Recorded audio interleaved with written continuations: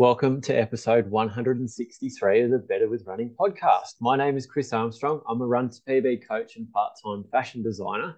And joining me, as always, is fellow Run2PB coach and part-time model, Zach and Newman. How's things, mate? Hey, mate. Yeah, interesting intro there, mate. So you're joining us from Paris, are you? Over there on doing a catwalk show?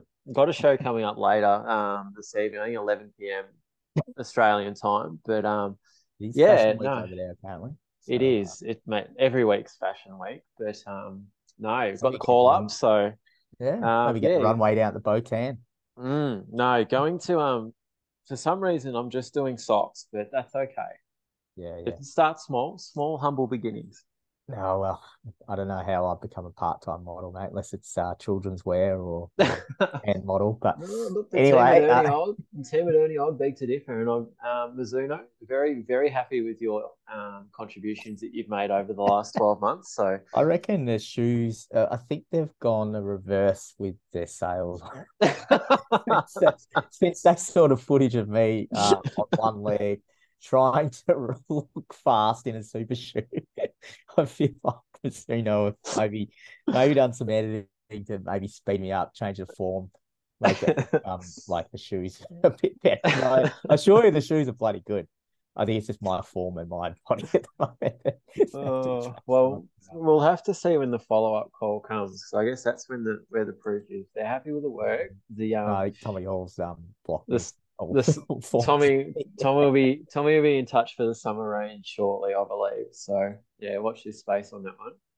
I believe Tommy probably at the footy over the weekend. He's not a Collingwood fan, but he sits up in the MCC, mate. He's in the long room most weekends, so he's probably at the grand final with another 100,000 of his mates. Oh, Epic weekend. I know Brady, geez, he actually got a ticket in the end. He was absolutely I had to put him on mute over the weekend.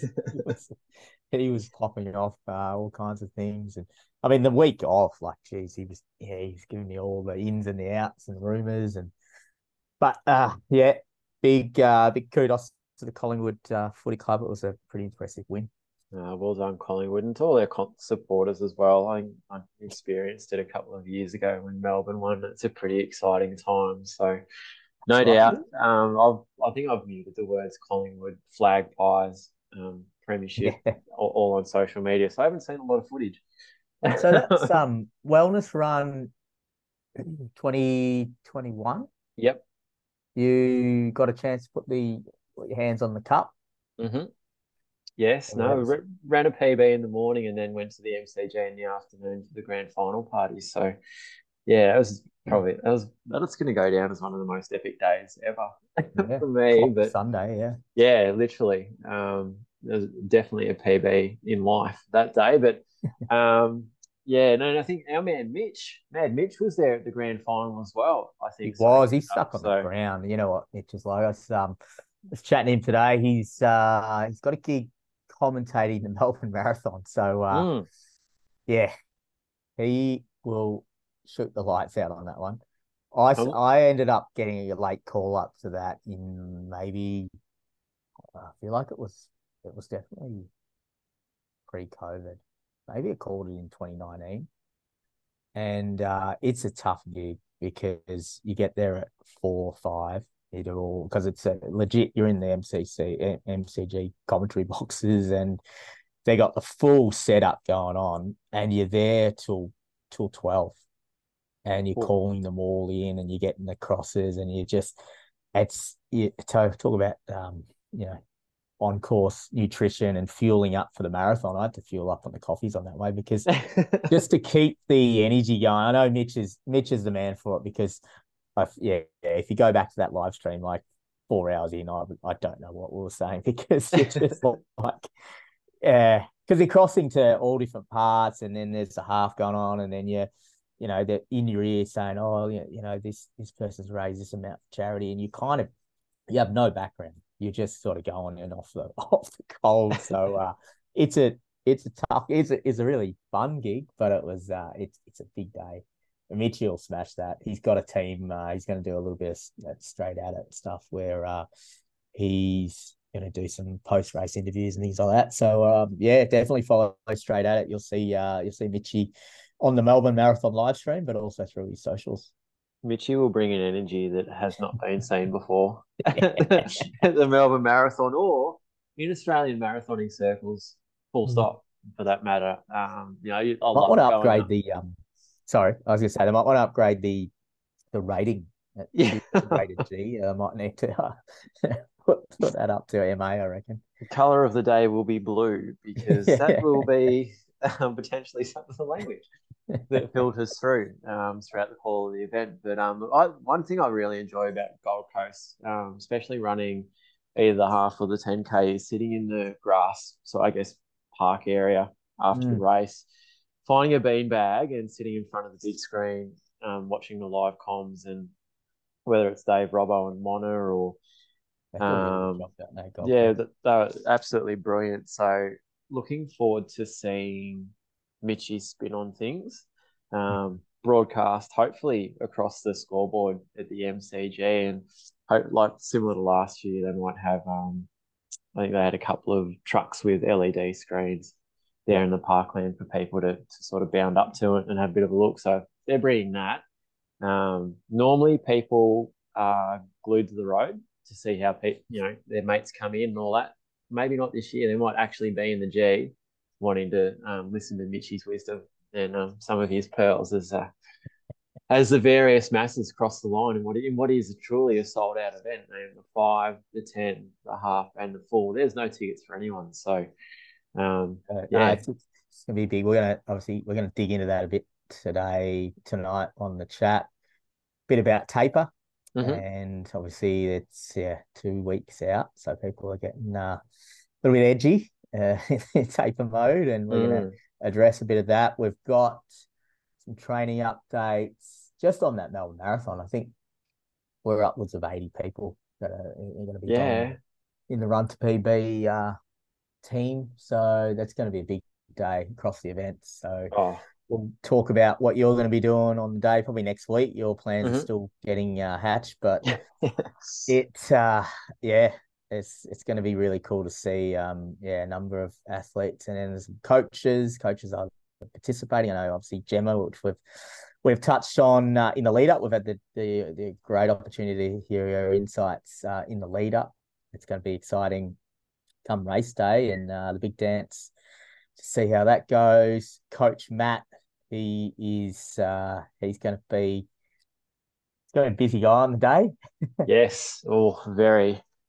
He's negotiating the pacer at the moment. I've got a whisper that he's locked and loaded a pacer for Gemma. With strict instructions, so we might be able to reel that next week when it becomes formal.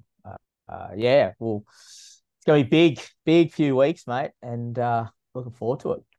No, it's going to be great. Even Chicago Marathon as well this weekend. I know you've got some fond memories of your time over there, and I've got one of my athletes running there this year. So I've been able to the first half, and just you lead up for where you stayed and all the adventures that brought. So, no, I've been passing that on.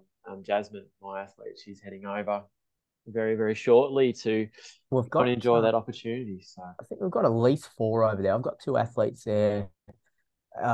School, actually past school friends. They were a couple of years above me, but again, weren't runners.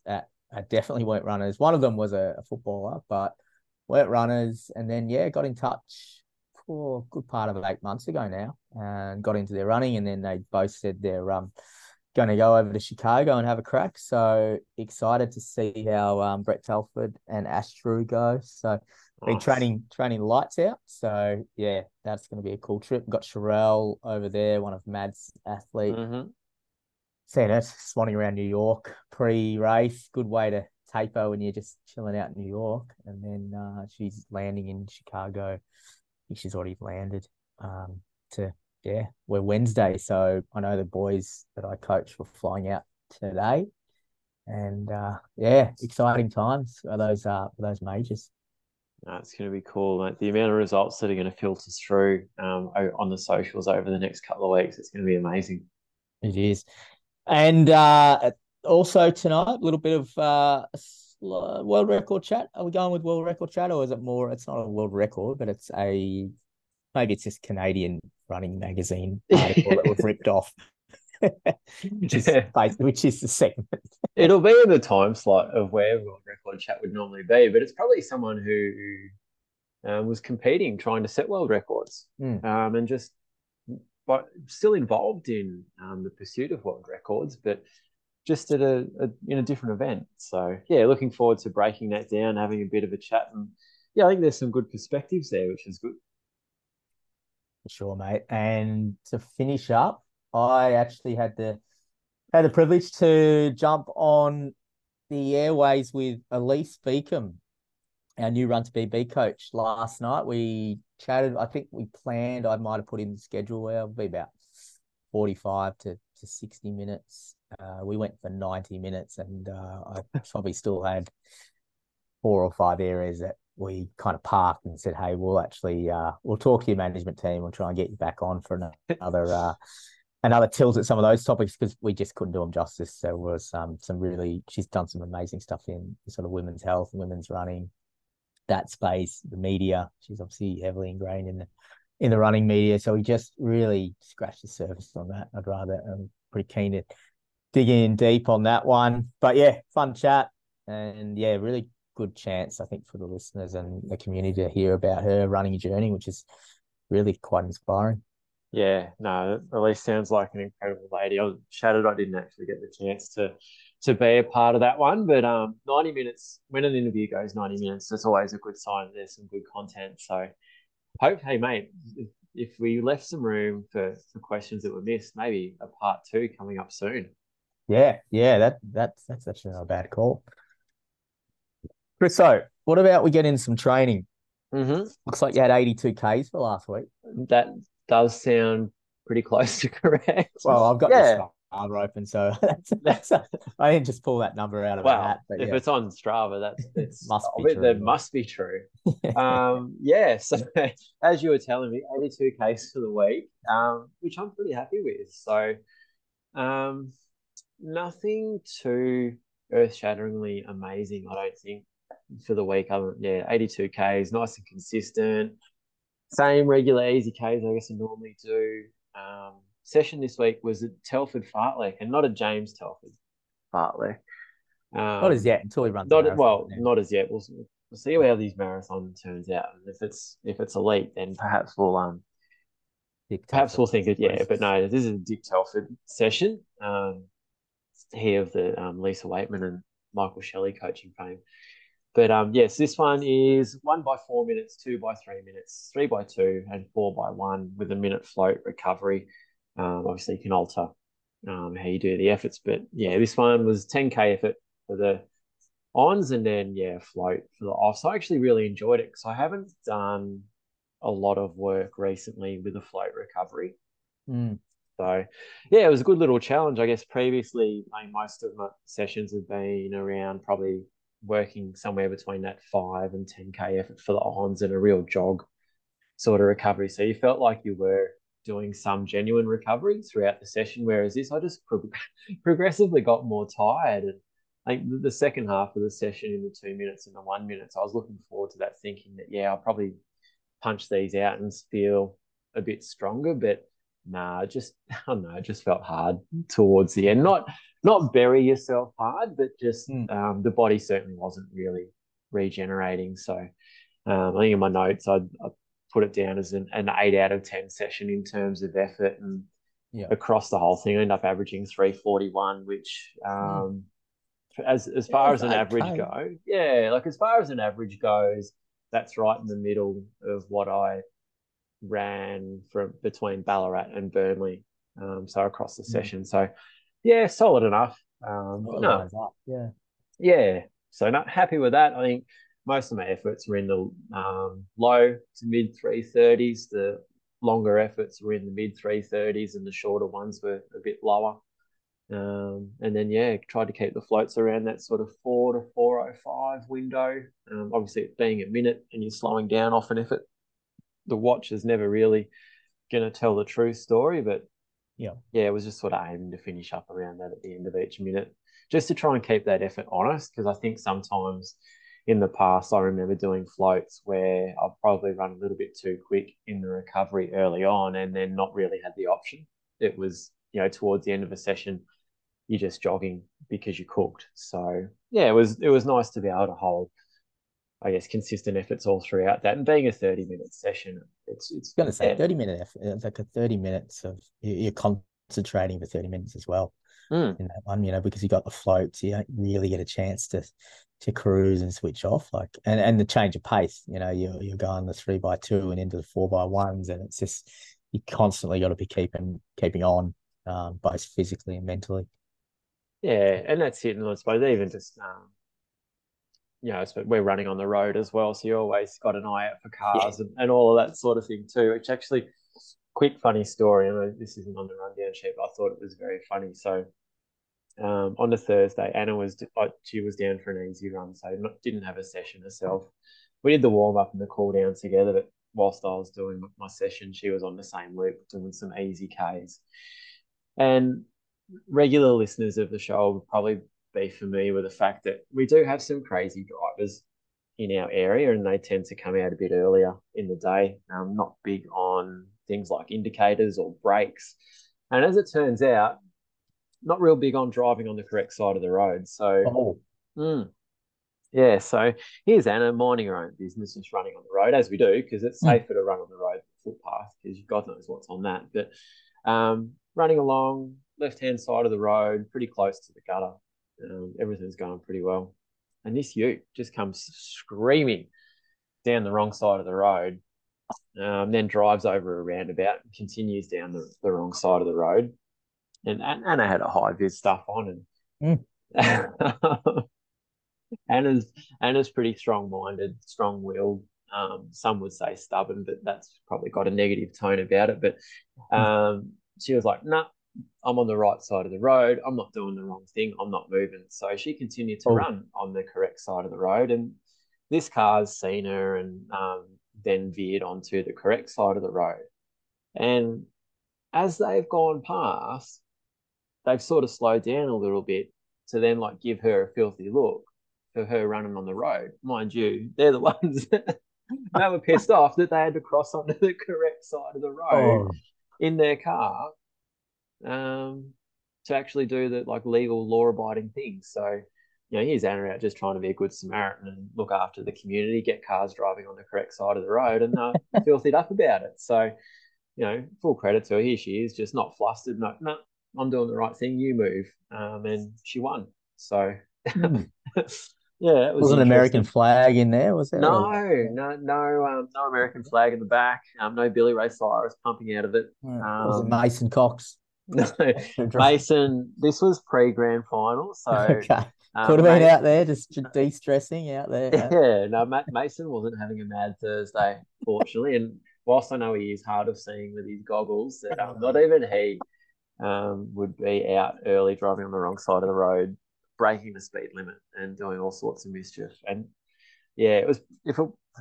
I'm not sure what annoyed Anna the most, whether that was more that they were driving on the wrong side of the road and speeding, or if it was the fact that they got pissed off when they had to cross back onto the right side of the road. I don't know, but no. So that was our Thursday laugh this time. It's always an adventure filled morning when we head out and run. So Do I need to check your Strava? Did we have a breakdown of the story via emojis? I think there may have been a mention of a car. We kept it pretty low key, but there may have been a car emoji mentioned in my Oh call yeah, down. of course. Yep. Yeah. So yeah, Wasn't. there was that one, and yeah, even yesterday. So with all the rain that we've had, when we went out to the Botan, there was frogs everywhere, like lots of little frogs, but Frogs. yeah, lots of tiny little frogs jumping all over the path, and snakes eat frogs, and our biggest fear wasn't actually Yeah. stepping on a frog, was the fact that there would be snakes out, because it was quite warm. It was still 20 degrees when we ran at 5:45 yesterday morning, because of how humid and hot it was. So we were thinking, shit, it's quite warm and there's a heap of frogs out. If there's snakes out, that's it. It might be the last time we ever run out there. But Your regular routes, do they typically get snakes? they do, but not when we run. thankfully. Oh, okay. What, they got a schedule or something? Or They do. Now, snakes prefer daylight, which is good. yeah, So, and we're very anti-daylight when we yeah, run. true. So we haven't actually seen a snake on our run, but there Even at is 7 a.m., you reckon they're still no. Well, that's even, most of our runs finish by Oh, about now with daylight 22, quarter savings. two. Yeah, Yeah. yeah, yeah, No, sure. so the next month or so we should be fine. But Mm. as we get closer to the end of November, early December, that's probably the time where we start to panic a little bit. But yeah, no, we were very much on high alert for snakes. So I think we saw 3 or 4 owls and frogs everywhere. So yeah, anything that moved, we sort of both sort of jumped or yelped or screamed a little bit. So it was quite a tense run Mate, yesterday. if we But go back through this back mm, catalogue of podcasts, you've got a full Attenborough sort of setup with, mm. all the different noises and animals that you've encountered over this Oh this well, mate, journey. the screaming owl that we've allegedly had out Yeah. of the boat tent, still yet to be confirmed. But um, yeah, there's just it's. I reckon you could do an episode of X Files down at the boat end with some of the things that we've seen with old mate on his motorbike, Yeah. the screaming owl You could slash bring it person being back, a murdered. bit of a reboot of the X Files from the Mm. 90s, Well, the Botan edition. Anna does have red hair, so she could be Scully maybe. I don't know. I'll mention that.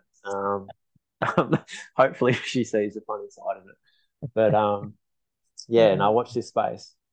No, I love it, mate. It's mate, 82 Ks and a Mm. solid session. It's loading nicely. I still look at your the Great Wall of Blue, and mate, no one's going over that fence. It is strong. It's high, and it's been high since, like, gosh, I don't know, it only goes out. It goes back to uh, October 2022. There seems to be a real low week there. The week Is that- after the marathon, perhaps. Oh, yeah, that makes perfect sense. Yeah. Yeah. Because the marathon last year, it's later, isn't it? Yeah, so this year it was on the second. Oh, sorry, last year it was on the 2nd of October, so a couple of weeks later, and Yeah, I'll because there's a remember few that memories coming up. vividly. Yeah. Yeah, lots of fond memories of the day, but I'm not sure whether it was based on feedback from a number of people, but having a marathon on the day daylight savings changes isn't really the Oh, best that's thing. right. That was carnage. Yeah. Yeah. And, a big, a big thing. I know that Melbourne Marathon, because we were doing some stuff with them for the podcast and for Inside Running, and they were like, "Yeah, you got to call this out to remind people that, yeah, this is a real thing and this is happening on marathon day." So But no, thankfully, a couple of weeks later this year, and yeah, people can get into some regular sleep patterns, which is what we'll talk about in a bit more for taper talk. But yeah, yeah, no, like, yeah, because if you look at that year, it is pretty much everything from 60K upwards from mm, that down week, just hovering on the, would you say 75 to 80 would be over? I mean, I'm not gonna, what have you done? You've nearly done 3,000 Ks this year. mm. Yeah, it's scary when you look at the amount of hours you've run. Yeah, no. She's out there. Anyone would think I Yeah, don't yeah. have a social life or anything. Yeah. Elevation gains a little bit on the low side. I Yeah. gotta I gotta try and catch him, mate. I'm on 2549. You're on 2931. I reckon you'll catch my elevation, I Oh, reckon. my elevation's 15,000 meters. Yours is 9,000. Yeah, no. Yeah, no, it is relatively flat around here. I I only run it remember. down the bloody tan. I mean, it's Anderson Street Hill. Well, we don't run up it. We run down it the way you should run Well, it. yeah, well, mate, the biggest week of hills I've had for the year, including everything cross country, was the week that me and you caught up and ran around the tan in March. So, That's um, right. yeah, that's my biggest elevation week. But no, That's I when you had think, the backpack on, mate. You had the trekking poles out. You thought you were going up yeah, some hills here. Thought you were mate, going Everest. I nearly needed an oxygen mask. So, Oh, I actually just thought, hey, this will be a good gag. I'll have a look at Gemma because mm, her elevation, and Matt is the king of hills. and no doubt as a coach of Gemma has instilled that. Plus, they're, God's country down there. They really are in a hilly location. She is on 4,800 Ks this year, and her elevation is total elevation gain is 46,370 meters. I'm embarrassed because I was half jokingly going to say that Gemma's probably got us both covered put together, and she actually has, and then doubled it. Oh yeah, yeah. There's been 515 activities, so that is. I know she splits her cool down, warm up. She's even got a warm up part one. Let's looking at today's session. We're going completely off the topic. We're recapping Gemma's week, but she had a warm up part one and warm up part two. So I don't know. Is she cheating there a little bit? How far? How far are each of them? 11 minutes for part one. So, yeah. I don't know what happens between part one and two, but then there's an 8-minute for part two. Okay. Maybe Ollie was coming up. He maybe needed some help with his strides or something. Changes Matt's nappy between. Oh, shit, Matt's gonna kill me again. Oh no! I mean Ollie's nappy, not Matt's. Yeah, no, easy mistake to make. Yeah, very easy. But yeah, what were we talking about? Your training. Yeah, no, I have no idea. Gemma's training is more interesting than mine. Actually, what we should do is we've actually had someone knock on the Zoom door. We don't actually got access to the code. I know they've hacked the room, but we got a bit of a special guest that we're going to bring straight in. Let's see who it is. Let's do that. Chriso, who was hacked into the room? Oh, mate, is the one and only Sophie Fitt. I mean, it's always a privilege when Soph does manage get the code and lets herself in. We're never going to knock her back. And, mate, it's a privilege. Mate, Melbourne Marathon's coming up. Soph's back into some running. She's got 2 child prodigies now. Just absolutely banging the door down with elite junior sport. So looking forward to an update on those. But so it's been a while. How are you, mate? I'm good, Chriso. Thanks for having me. Hi, Zaka. Nice to join you guys. Lovely to have you on, Soph. So one thing is for sure, I definitely didn't hack my way in. Yeah, how are you, Soph? Yeah, very good. Yeah, busy times at our end. I can't recall when I last spoke to you. I would have been quite heavily pregnant, so I'm going to say it was June. In fact, I think I was just wrapping up at work. Yep. So that would have been mid-June, mid to late June. And then, on the 4th of July, Independence Day for some. We had another baby. So, it's been it's almost, it's 3 months. That's amazing. Wow. Gosh, that's crazy. I haven't spoken on here for that long. So exciting times at our end. We had a little boy. His name's Lenny. And I'm just navigating life with 2 under 2 and all that brings. So, there's honestly not a whole lot to report. My days are kind of mundane. But no, there's certainly, busy and fun times as well. And how's Mabel adjusting to having a brother? Well, it's actually been very interesting. We were very unsure how she would take to it. She's only she doesn't even turn 2 yet. So we just had absolutely no idea what it would be for her, how she would even understand or comprehend. Like, she knew there was a baby in mum's tummy and she would point to the baby, but she had no idea, could not conceptualize at all. Well, we don't think. And I know, actually we do. We know. She had no idea. And so it was just, we were just really sort of curious as to how she would interpret what had taken place. And she's just been crazy about him. She's absolutely crazy about him. She started out calling him Lala, which we thought was sort of cute. And, there was a bit of the L sound there. So, you know, some kind of resemblance to Lenny. And Lala quickly became Yaya, and Yaya has stuck, and everybody calls him Yaya. So, and everything, just her day revolves around Yaya. Just everything is Yaya.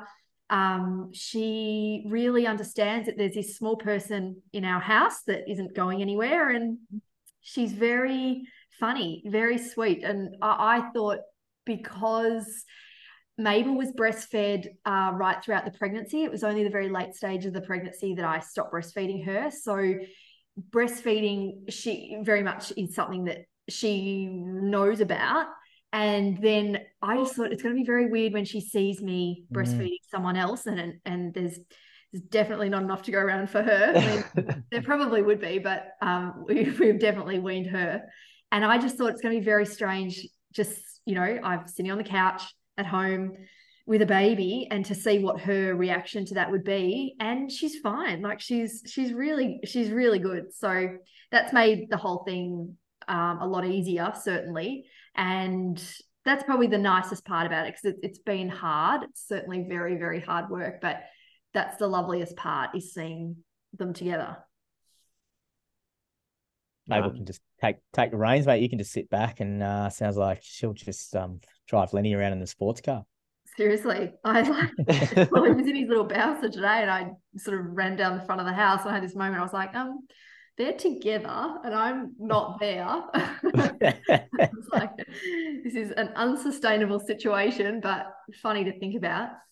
So no, it's certainly new and untapped territory for us, but we're getting through.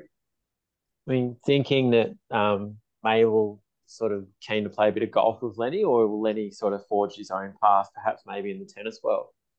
Yeah, so sport for us is all about making money. Obviously, we don't believe in sport being for fun, especially in children. So we have picked golf and tennis for our two kids.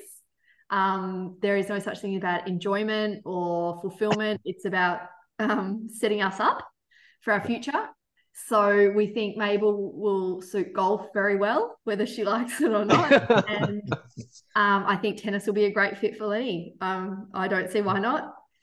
So, like you could be his ball boy. I mean, you've already got, obviously, you're pretty tied up with caddy duties, but I mean, it would just take, you know, simply resigning from your job to then be the ball boy for Lenny.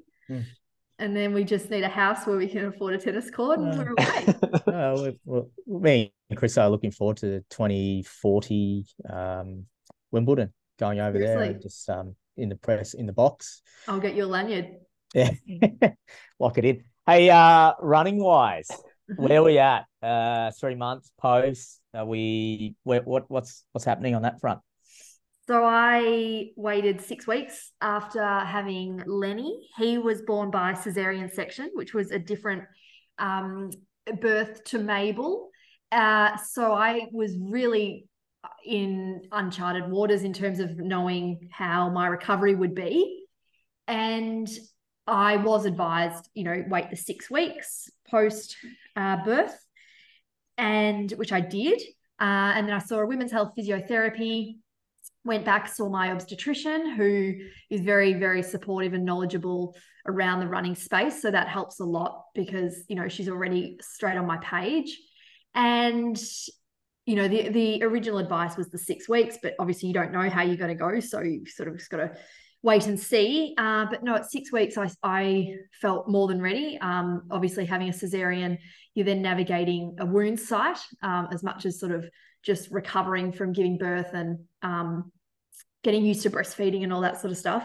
So it was, different. But interestingly, whilst, you know, it is sort of thought of as, it's certainly a major surgery, which immediately makes you think that it's a bit more to recover. I certainly thought it would be more to recover from than a vaginal delivery that doesn't involve a surgical procedure. But I actually found, or in my personal experience, I've recovered a lot better this time than I did with Mabel. And whether or not that's because, you know, my pelvic floor stayed intact, you know, completely and wasn't stressed. Well, it's stressed throughout the pregnancy because of the pressure of the baby, but it's not stressed throughout the birthing process. Maybe that had something to do with it. I know I was fitter and stronger going into the second pregnancy, and I was fitter throughout the pregnancy. And I think that certainly helps in your recovery from the birth. But I really was chomping at the bit, probably 3.5, 4 weeks post-birth this time. Like, would have loved to and easily have gone for a walk jog within 4 weeks of giving birth this time around. But I mean, once you're at 4 weeks, 2 weeks is nothing. And, you know, you just got to be smart. Like, you just can't be an idiot with this stuff.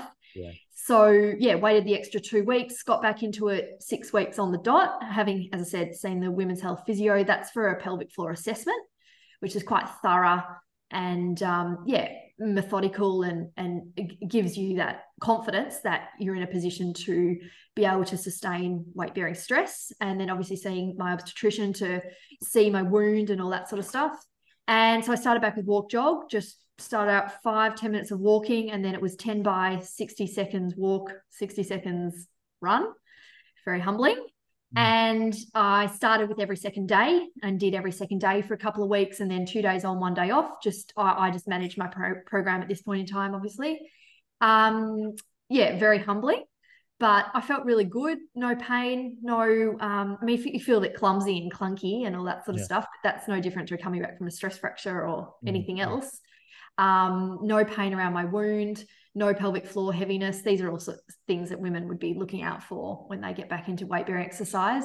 And then pretty much built up to running every day once I sort of felt that I was up to that point. And now I am running every day. And I sort of do Tuesday, Friday, just sort of a mini session, like a sort of a 15-minute like pickup or tempo, if you want to call it tempo, on one of those days, and then just a kind of a modified fartlek on the other day. I haven't quite built up to long runs more than probably about an hour, just because Lenny's mornings are very unpredictable. So I actually don't want to be away for more than, 45 minutes or an hour. So I'm not really getting any volume in at the moment, but just getting out every day has been awesome for me. And just having your me time back. Oh, I was going to bring this up in the discussion. My running has always been an important part of managing and promoting my mental health. As we all know, I think every single runner relies on their running for their sanity and mental health and space and everything. And I would always have said, running helps my mood, this, that, and the other. Like, I just add that in. But I think deep down, I always knew it was for the physical and for the training and for my goals, and that I cannot believe, after having a second baby and, just life being the way it is with 2 small kids, how much my running at the moment is just for my head. It's all for my mind. Like, it's all for my brain. Like, I just can't even express that, how different I am when I've been for a run, and how capable I feel navigating these sort of tough days, like, cleaning up poo and coloring books.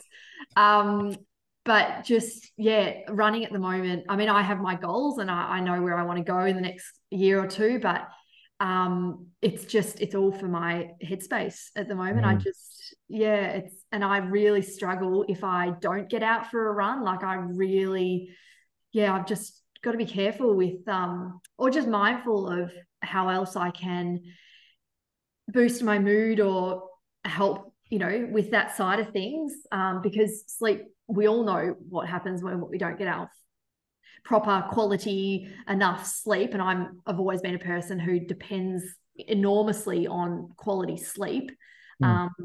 So you take a little bit of that away, and the days are hard with 2 little kids. There's no doubt about that. So running is serving a very different purpose for me at the moment. That's for sure. Sounds like you're in a good space. Sorry, Chris, I'll go. I was going to say, you're still doing a bit of swimming, Soph? No, I'm not, Chris. I swam right up until the day before Lenny was born.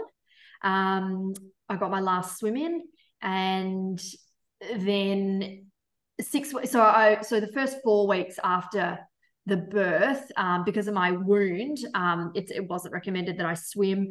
I could have removed the dressing from after 4 weeks, but I decided to just leave the dressing in place for my obstetrician to do it herself. And so I wasn't prepared to go near the water with just until my wound had been seen.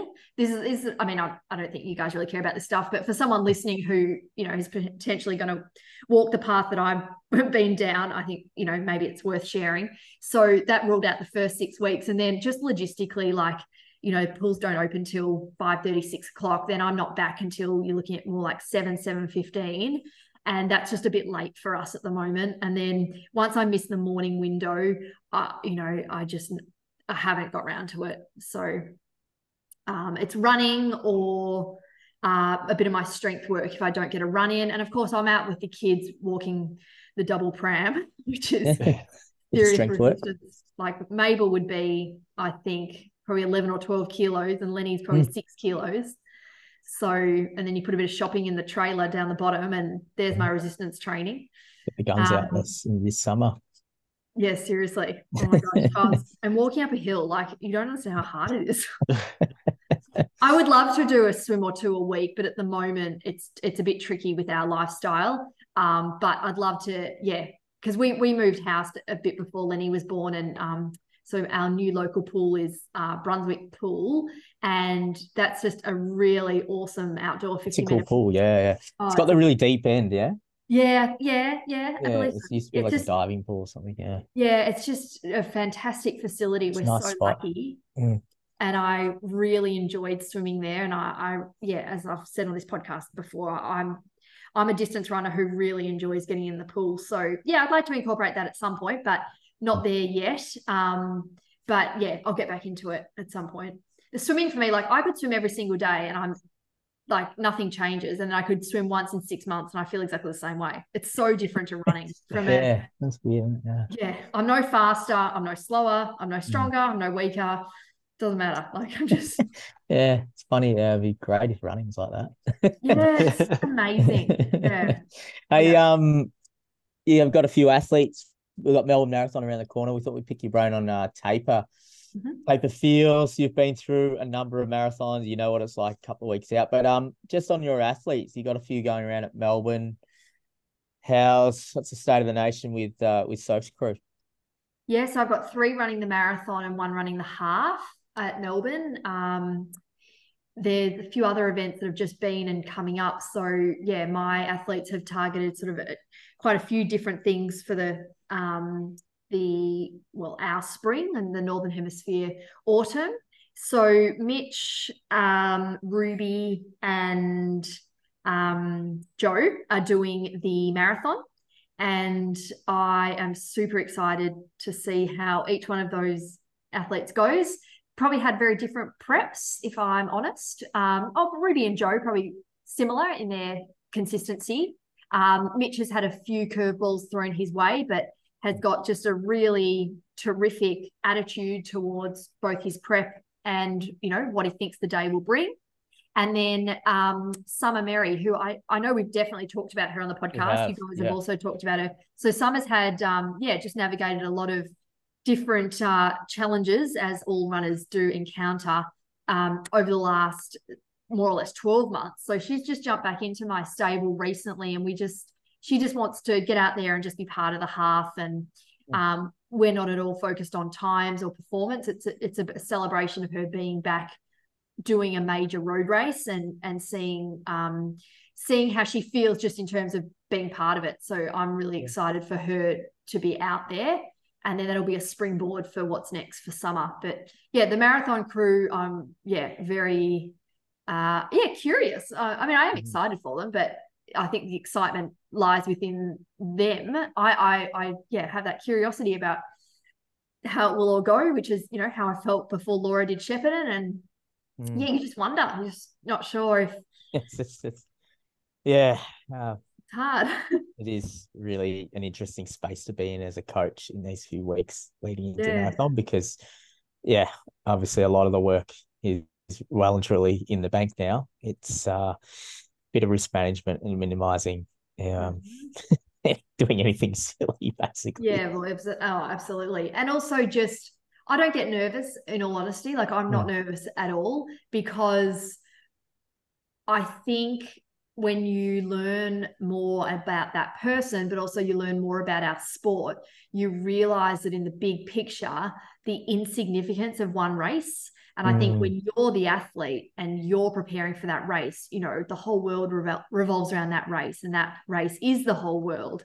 But we know it's just one tiny, it's not even one page in the book. It's a paragraph in the book, let alone a chapter. Like, it's just one blip. And that's why I don't feel enormous disappointment when an athlete, I wouldn't say fails to meet, but when an athlete doesn't meet their goal, I just know it's one tiny part, one tiny piece of the puzzle, and one tiny part, and it's nothing to be sad or disappointed about. So I don't get nervous that, you know, I mean, I never want them to feel disappointment, but this is our sport, and there's way more tough days than good days, and there's way more disappointment than there is, you know, that's just the reality of it. So I just get super excited and elated after, you know, runs like Laura's in Shepparton, for example, or breakthrough performances, or, you know, 6 months of consistent training. You know, performance is not always measured by times, but or a fresh new state of mind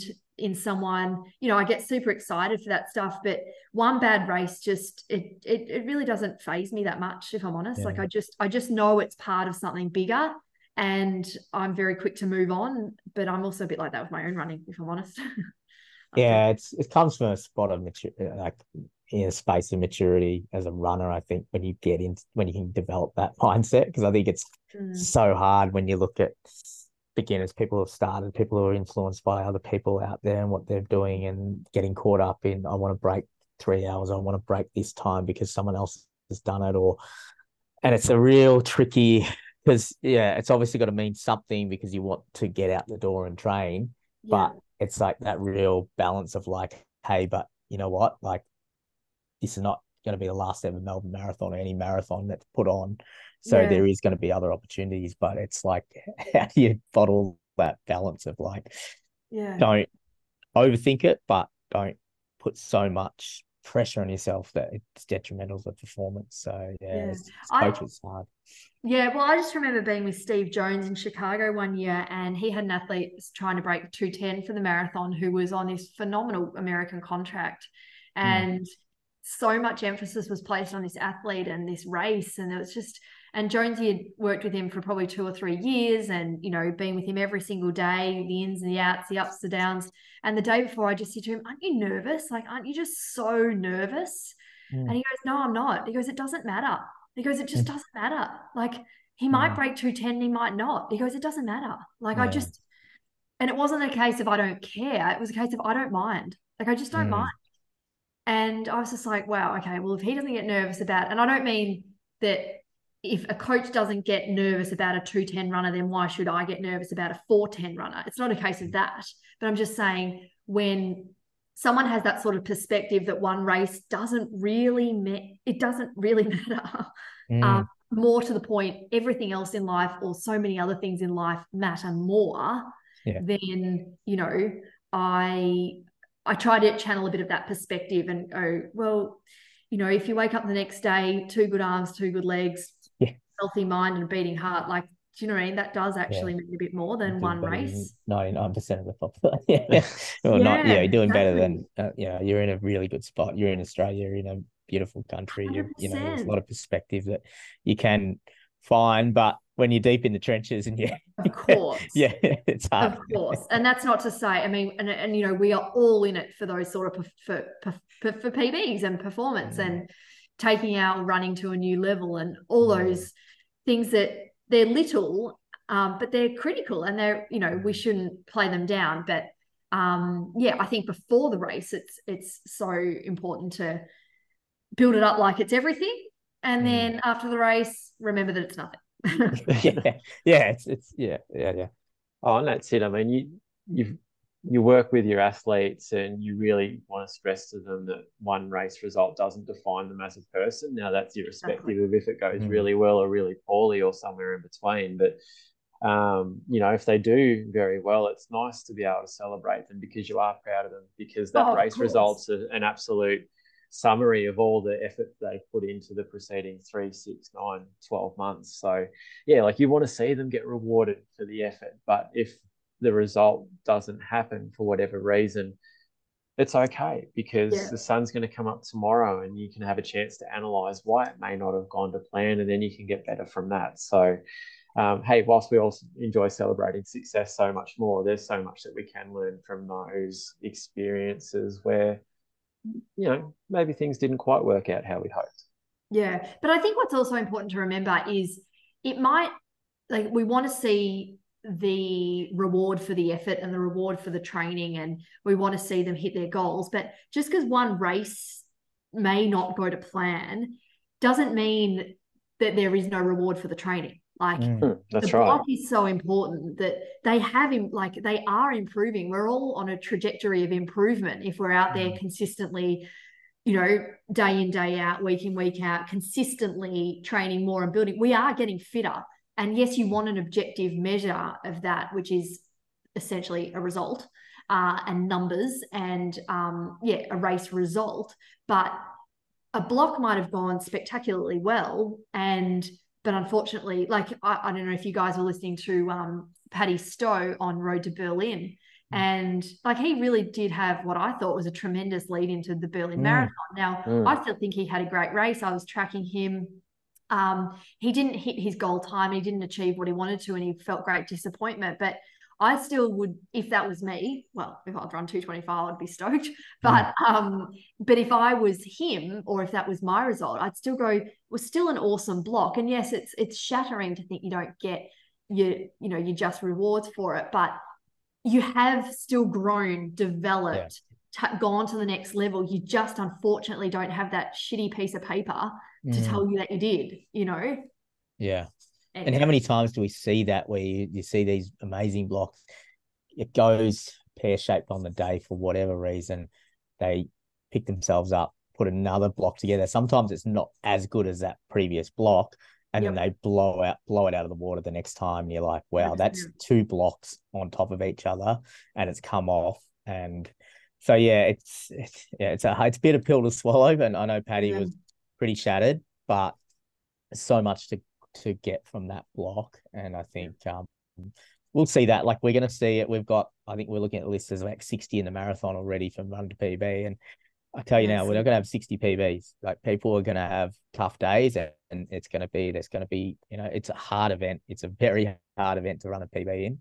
And you have to, respect that. You can't just, I know we talked to Steve Lang, Kiwi Steve, before about how we do place this emphasis on PBs, but like, it's like talking to an AFL player and expecting that they're going to kick 15 goals in a game, but if they have 10, it's a good game. Like, it's a really good game. So the PBs are hard, like bloody hard. Yeah, well said. Yeah.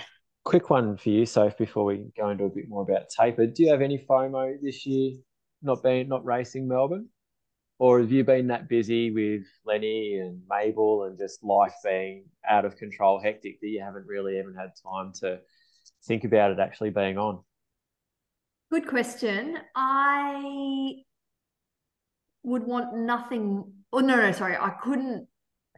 Let me start that again. I do not want to run a marathon next weekend. Or a half marathon. Are you sure? Nor a 10K, because you've only got your own, present state to work with. And I wouldn't want to do that. So if I was feeling really fit and I couldn't participate for whatever reason, then yes, I would have some serious FOMO. I don't at the moment at all have any FOMO, because right now, my goals have shrunk to the level of, I just wanted to get through childbirth. I wanted to recover from the birth. I wanted to breastfeed well, and I wanted to get back into running. And I've been able to do all of that. And I feel really good running at the moment. So I'm just really happy with where my running's at. Like, I never knew what I would be able to do with 2 little kids and, a newborn. And I'm stoked with where I'm at. So I have not given it one thought of, I wish I was racing next weekend. But of course, I wish I could fast track my fitness, and, I wish 12 months could shrink to 3 months, or, 12 months worth of work could come to me in 8 weeks, and I wish I could be fit enough to run a marathon. But yeah, it's not like that. So I have not given one thought to what would it be like if that was me next week. One thing I do hope is, this is very selfish, but I've had phenomenal luck with the bad weather days of Melbourne Marathon of the years I haven't run it. And I've had good conditions 3 times. So I hope it is horrible conditions. No, I'm joking. We'll cut that one out, because I definitely don't hope it's bad. I just hope that my luck continues, because I'll do Melbourne marathons in the future. And I hope my luck continues, and I almost want it to be good conditions, because if it's terrible, then that's actually been probably 3 or 4 years. Like 2016 was the howling winds. You remember the drink cups were just... Yeah, I was there. 2018 was Sinead was the only person on the whole course who ran well. Yeah. And then 2021 was the December one. Yeah. These are all the ones I didn't do, and they were horrible. So I hope it's good conditions to just reassure me that you can just get good conditions, and it, that would... Did you debut at Melbourne? Pardon? Did you debut at Melbourne? Was that your first ever? My time was... What year? 2015 was my first marathon, and I ran... I did 2013. I was thinking, did we line up together in the same race? No, it was 2 years later. I think I did 248 or 247, either 248 or 247, and that was definitely 2015. Yeah, and that was good conditions. As I said, like I've done 3 Melbournes with 3 good conditions, but yeah, no, not really, Chris. So to answer your question, I don't have FOMO. I know Tim Crosby listens to this, but he tell us why you love Melbourne, and Tim will have to cop this, but tell us why you don't love Melbourne, if there is any reasons. Because I know you debuted there. Obviously, there was some reasons, but is there some things at Melbourne that probably detract you from lining up there in the past? So the only times when I haven't done it is when I've done a different Southern Hemisphere spring marathon, or Northern Hemisphere autumn, or I've done, for example, I did in 2016 I went to Chicago instead of Melbourne, so you can't do those 2. In 2018 I went to Valencia instead of Melbourne. I wouldn't have done those 2 because they're only less than 8 weeks apart. So it's just that I've gone to somewhere else, and I was in the position where, no family and that sort of thing, where why not travel and experience some of these other races. So it was more the temptation, or the opportunity, I guess, the opportunity to go overseas and not to run a Melbourne marathon, rather than I don't want to do Melbourne. Yep. I like everything about that race, especially, and shout out to Tim, who has always looked after me, and really looks after the elites. Like, he does do a very good job. Really, really good. A few things: there needs to be more toilets at the start line.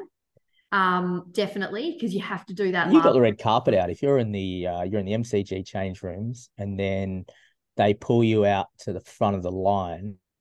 I know, but it's a long time between that last nervous wee and the start line. That's a lot of time.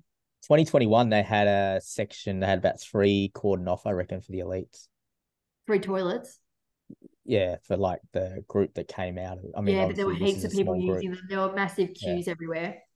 I just think there just needs to be more toilets at the start line. That's one thing. And the half marathon needs to drop back down and go past Birrarungma and up over the William Barrack. Yeah, that's we've got to brace ourselves for a bit of a bottleneck there, haven't we? Yeah, that's just, and like last year, obviously I didn't have a very good run. That was the year sort of I tried to squeeze a marathon prep into, a pretty short space of time, and just didn't sort of work out that well. And so I was sort of running up the back of those half marathon people. Now, ultimately I'd be hopefully 15, 20 minutes up the road, and that wouldn't be a problem for me, but that's my dream. That's my goal. However, I'm thinking of everyone else, and I don't think that's the half and the marathon converging on Wellington Parade and Wellington Parade South is a disaster. Like it's an absolute disaster. And unless I was 100% sure of, well, you can't be 100% sure. That's a stupid thing to say. But unless I had so much confidence in my shape going in, and I felt really confident in my ability to be a lot further in front of the bulk of those half marathoners, that they wouldn't become a problem, I won't do Melbourne. Like, it's so bad. The marathon and the half converging down Wellington Parade South into, is it Batman Avenue or Brunton Avenue? Brunton. Brunton, I think it is. Yeah, I always get those two roads mixed up. Brunton. Yeah, Brunton Avenue. I just think they've got to change that. They've got to take the half back to the way it was, where you come along St Kilda Road, you go over the bridge, and then you go right and go down the way Karen McCann finished. The way Karen McCann did it. They have to go back to that. Yeah, they really, really have to. But aside from that, there's honestly the course is really good. I think it is good the way it gets a bit lumpy from 30K. You don't mind the shrine, like 30, what is it? Oh, it's brutal, but that's the marathon. Melbourne is a hilly place. Anyone who thinks Melbourne's flat needs to be a runner and go run it. Melbourne's hilly. Like, you just can't avoid undulations. Even St Kilda Road isn't flat. And look, if you want to finish at the MCG, you got to get back there, and you want to take in the shrine and the tan. Like, unless you're going to go and run along the Eastern Freeway for, and no one's going to enjoy doing that. You're going to have to cop, and even the wind. If you're going along the bay, you're going to cop that. But you want some, do you want 500 people to sign up, or do you want 7,000 people? Because a lot of people want to actually take a selfie and enjoy it and see some good, some good vision along the way, as opposed to a boring straight line. Yeah, and look, I don't think Melbourne's an easy course by any means. Well, I don't think any course is that easy, but Melbourne Marathon's a tough course. It is a tough course, but that's a good thing, and it's a really pretty course. I don't have any complaints or issues with the course at all. It's just that end bit, and that's no reflection of the marathon. That's a reflection of the way that the different events are organized throughout the morning. Maybe I need to be at completely different times. I'm not sure. Maybe one needs to be on the Saturday, which is impossible because they can't shut the roads for that much. But that's the big major thing that I have an issue with. What did Sinead run on there? 26, 27? 25, 225. And then she went and did 224 at London. London when she was out in front. So that was, well, it must have been the April after. It must have been April 2019. Yeah. Blokes have run under 210 there. So it lines up as a, not an absolute speedway, but not crazy slow. But the remarkable thing about that 2018 one, those conditions, it was hot and windy, because I went for a run and then finished my run up at just opposite the shrine, and it was already getting hot and it was so windy. They were just brutal conditions. Remember, everybody blew up. And people were like, she did us a massive disservice by demonstrating that day was possible to run well, and it was not possible to run well. It's possibly our leading female marathoners doing that every time they show up. Sinead's and the Elise, and they always seem to put us to shame with how good, bloody consistent they are and how they pull it off all the time. But it's going to be exciting, Soph. It's going to be really exciting. So taper, there's the basics we know about, not doing anything silly during that last week, taking your time off feet. I think as coaches, we'd like to think we set our athletes up to, into these basics, that they really just get through it, not expend too much energy in that week. Seriously, don't go to the expo. Don't go to the expo. Oh my God. If you want to buy stuff, buy it online now, or go to the running company and shop up there, because you probably don't need anything at the expo. Yeah. Another thing, I reckon a lot of people, I think a lot of people get taper week right, but I think you can't forget about the days leading into the taper week. And I think a lot of people overdo the weekend before, 90-minute runs, hour 45. I think that's all rubbish. I don't think you need to do anything like that. I reckon absolute max 60 minutes on the Sunday before, If not, if that's your Sunday long run day, or if it's your long run day, if it's a Sunday, 60 minutes the week before, absolute max, maybe even less, and then completely shut it down week of. I also think people don't need to do any cross training leading in the week or two. I mean, of course, if Wednesday, for example, is a run and strength and conditioning, it's not a bad thing to keep a bit of routine in your day, or a little bit of structure. But I just think shut down all your cross training, your elliptical, your wind trainer, your pull. I mean, I think I've spoken on this podcast in the past about the role that cross training plays in a whole training program, and how I think a lot of cross training is just unnecessary exercise that just really just defeats the purpose or eats into recovery, if I'm honest. So dancing to the beat of that drum, I think cross training in a couple of weeks before the marathon is useless. However, if going to the gym or doing a bit of strength conditioning allows a person to maintain structure and routine, and going through the motions, then that's absolutely fine. And of course, activation and all those sorts of like go to the gym and just go on the roller. Absolutely. But cut it back and do 10 minutes of glute and core activation. That's really good for injury prevention, for core strength and stability. But it's a slice of what you normally do, not throwing around big weights, not doing high reps and all that sort of stuff. Just do it to literally activate, maintain, go back into tap back into things like your physio prescribed exercises that are a lot more therapeutic and a lot less strenuous, but just useless cross training sessions I don't think serve a purpose, as the body needs to start to store glycogen and not be breaking down too much of its energy stores, and just to rest. And that's what I think. It's a taper brain play. You get a bit of taper brain, you go a little bit nutty, and I see it. People want to test themselves. They think, oh look, I haven't done anything like a few weeks, and I want to make sure I can. That's like, just don't. The testing's done. Like you're not going to get. You're gonna detract from anything you do in that. I just don't know what you're going to achieve.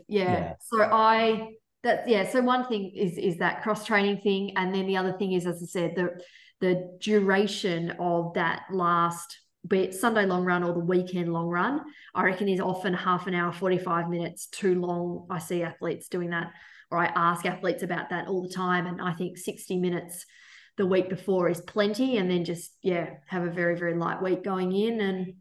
And that's. I asked just before we let you go, I did ask Maddie Davey. I said, any taper tips for people? And this is in a group chat between Matt and Gemma, and then Matt's he's thrown Gemma under the bus and said, just don't go using any extra energy, i.e. building cubby houses, renovating the kitchen, or mowing the lawn.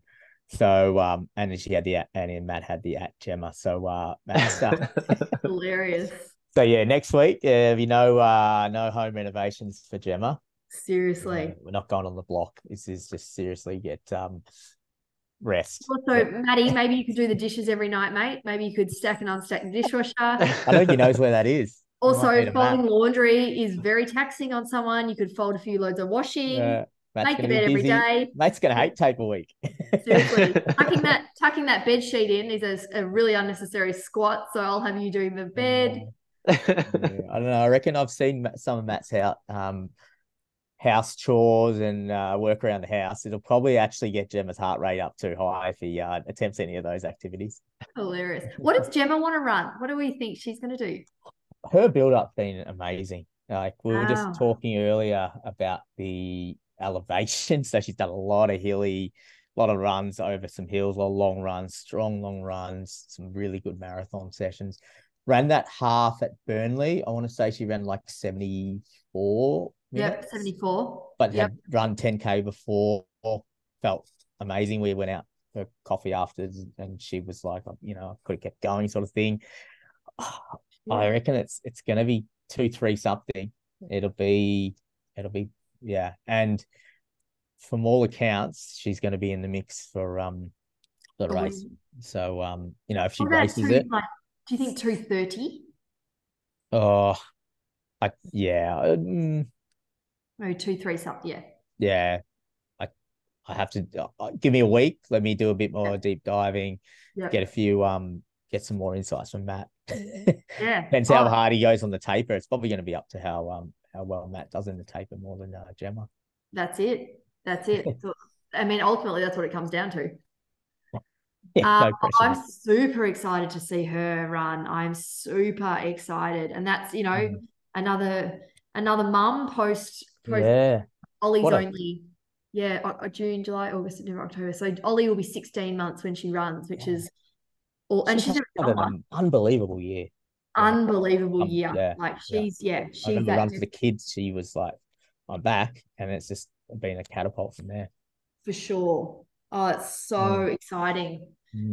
Yeah. Good stuff, Soph. It's been great to have you on. Been cool to catch up, and definitely pick your brain over that taper stuff. Take it easy. Lovely to catch up. Always appreciate you giving me the opportunity. So thank you, and look forward to joining you again soon. Yeah, to catch up for one of those morning runs again. Do you know what time I'm leaving at the moment, Zaka? I meant to tell you this. So I am out the door. Today was 5:05. Oh, that's sick. That's it. No, guess what? There was I passed 2 people at Princess Park. 2. two crazies. Yeah. And I thought the world must have blown up overnight. See, I'm onto something. Yeah. My Tassie duo that are vying for blue collar status. Today, no word of a lie, both their final surge updates, bang on 5 a.m. Both went out. One in Lonnie, one in Hobart. Both ran at 5 a.m. So it's so bad. Yeah, that is. It's as sick as it sounds. Best time of day, isn't it? So. Oh no, 6 a.m. is fine. It's 5 a.m. Good stuff, Soph. We'll catch up soon. Awesome. Thanks, guys. See ya. Chris, so that was a bit of a unexpected. Well, it wasn't unexpected. We had put the call out, Soph, and it was on the edge. It was a maybe. Let's see what happens with Lenny and Mabel. Obviously busy playing tennis and golf in the house, so wasn't sure if she'd be able to drag herself away. But we were very lucky that once we got Sophie, we can just keep the conversation going. Oh, that's it. I love Soph. She's amazing. I think it's always good that when we jump on and get to have a chat to her, it actually does feel like a catch-up chat. We literally are having I guess people can't see this because it's a podcast and there's no video, but we actually get to see each other, and it's pretty cool. All 3 of us in the same room having a chat. So yeah, probably it's funny we're in a chat group, but we don't actually. I haven't actually asked Sophie about her running. I didn't realize she was back up to doing that kind of Ks, and we're just talking other shit in there. So yeah, running every day, and like she's killing it. So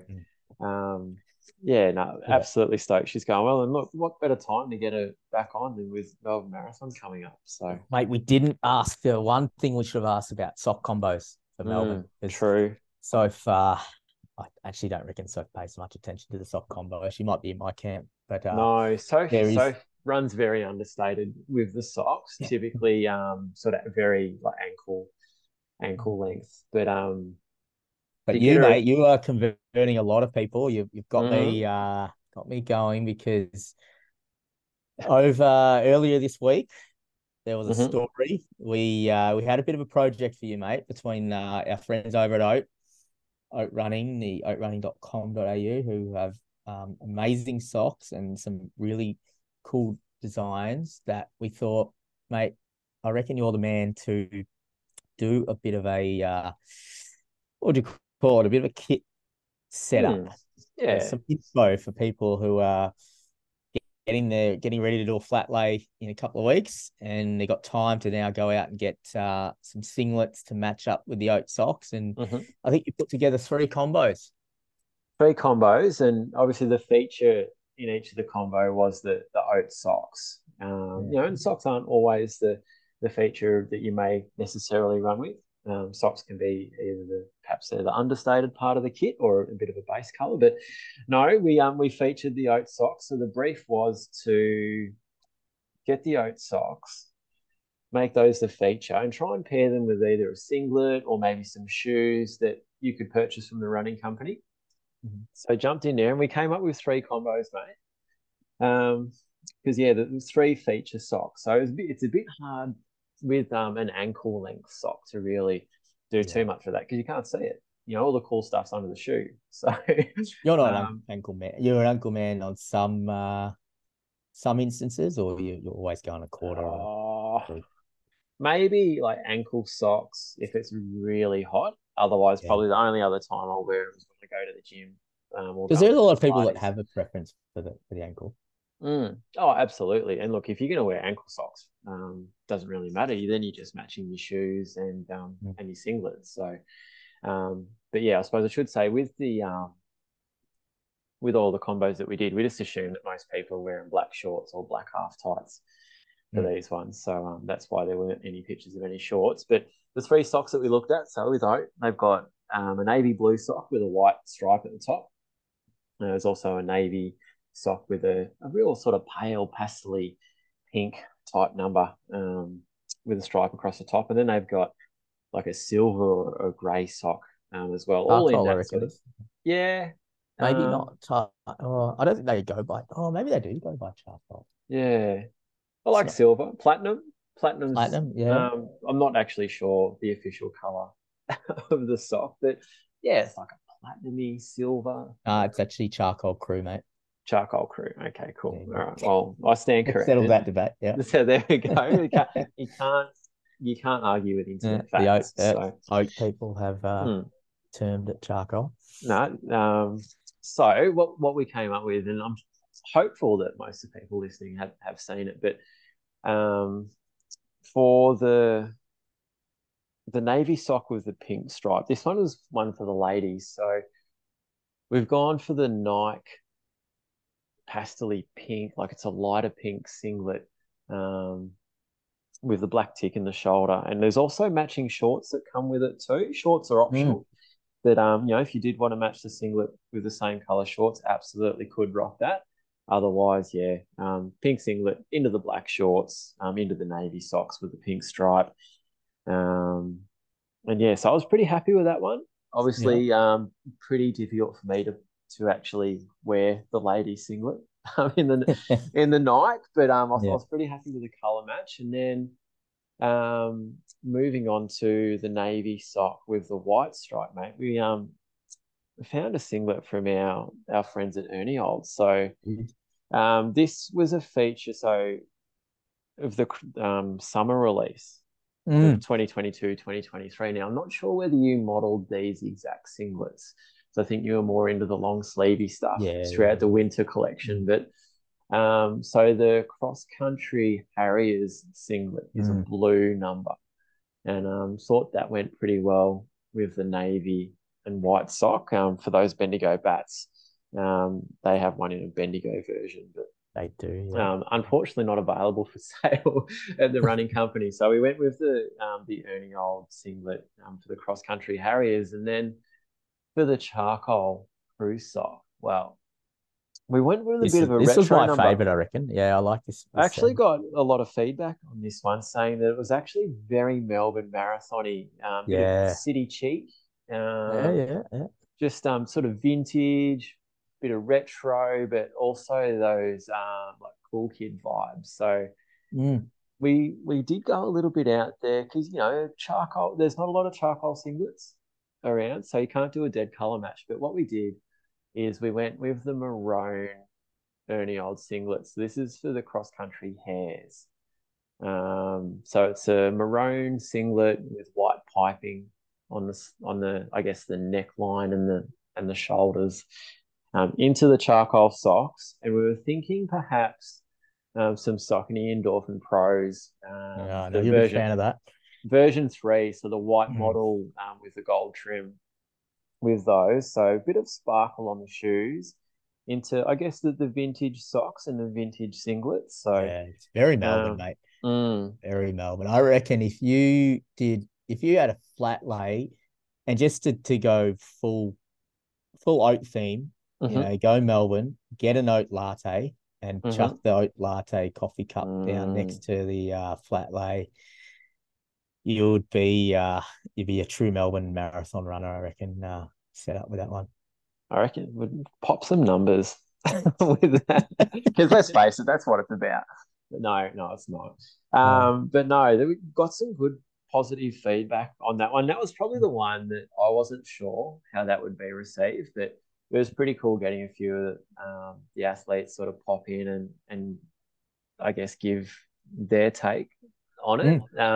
But also the team at Oak, they were very excited as well. They shared it in their stories too, and sort of certainly loving, I guess, seeing some of the combinations out there, and hopefully see a few people sending it in Melbourne in the Oat socks, because that's one of the favourite. It's definitely the saying there at Oat. They love seeing their athletes send it. And I suppose if anyone is wearing their Oat socks in the Melbourne Marathon, the team at Oat would love you to tag them in some photos with you in their socks, sending it on your way to hopefully a PB in a couple of weeks.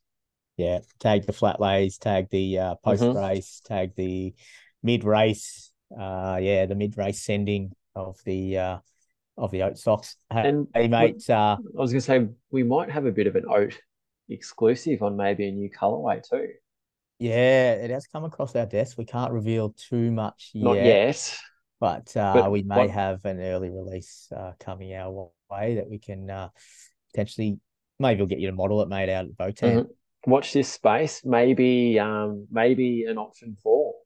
I know it's cutting it fine towards Melbourne, but there could be an option 4 perhaps next week at some point. Probably. Hey, big shout out to the guys at Oat Run and Jason Beth. They're doing an amazing job. One thing I thought, whilst we're just before we wrap up, we're talking kit, you've put together some ripping kits, but I had an athlete who had a track session, and there was talk of mid rep change, I know you're a big fan of this, transitioning into track sessions, not doing a full session in spike straight away, but look, we won't name Paul Reason, but he was actually scheduled to sort of just do half in the heavies, half into the dragonflies. But I know when that was floated, there was an issue around the kit clashing, so there'd be too much of a kit change. Okay. Thoughts on that, mate? Like, is that something that you have to deal with when you sort of have to do that session where you're transitioning in, and do you go the full change? Like a lot of people just changed into the spikes, and they're not too fussed if the kit clashes. But is this a real thing for stylish guys like yourself and Paul? No, look, I think not for blue collar people. Blue collar people really just about choosing the right tools for the right job, and whether that's spikes, whether that's runners, and look, it's obviously nice to look good doing it, but our hardware is our tools that we put on our feet, and you've got to pick the right tools for the right job, and everything after that's a bonus. So look, if that was a concern, perhaps we could spend 30 seconds having a change of singlet. Dragonflies come in all sorts of colors. There's probably nothing wrong with having 5 or 6 different pairs. Don't tempt him. Yeah. No, and they're a bit cheaper than a super shoe as well, instead of spikes. Yeah, no, look. Anyway, I thought I'd just run that one by you, mate. And I know it's been a long episode, so people have been waiting all episode for Paul Reason roast. They've copped it after a good 90 minutes. Did you manage to get a photo of the kit on the day for the session? I don't think he posted that. I know he posted something early in the week that came across your desk. Might have been just. I thought it was just tops off photo. So I was made aware of said photo in which Nike was tagged. Now. Oh yes. Oh, new shoes. Yeah. You had the Nike. Now I wasn't sure if the purpose of the photo was to actually tag Nike. And you may have raised this too, Zach, that perhaps the purpose wasn't to show off the shoe and sock combo, because we did notice that the photo wasn't cropped at the hips down.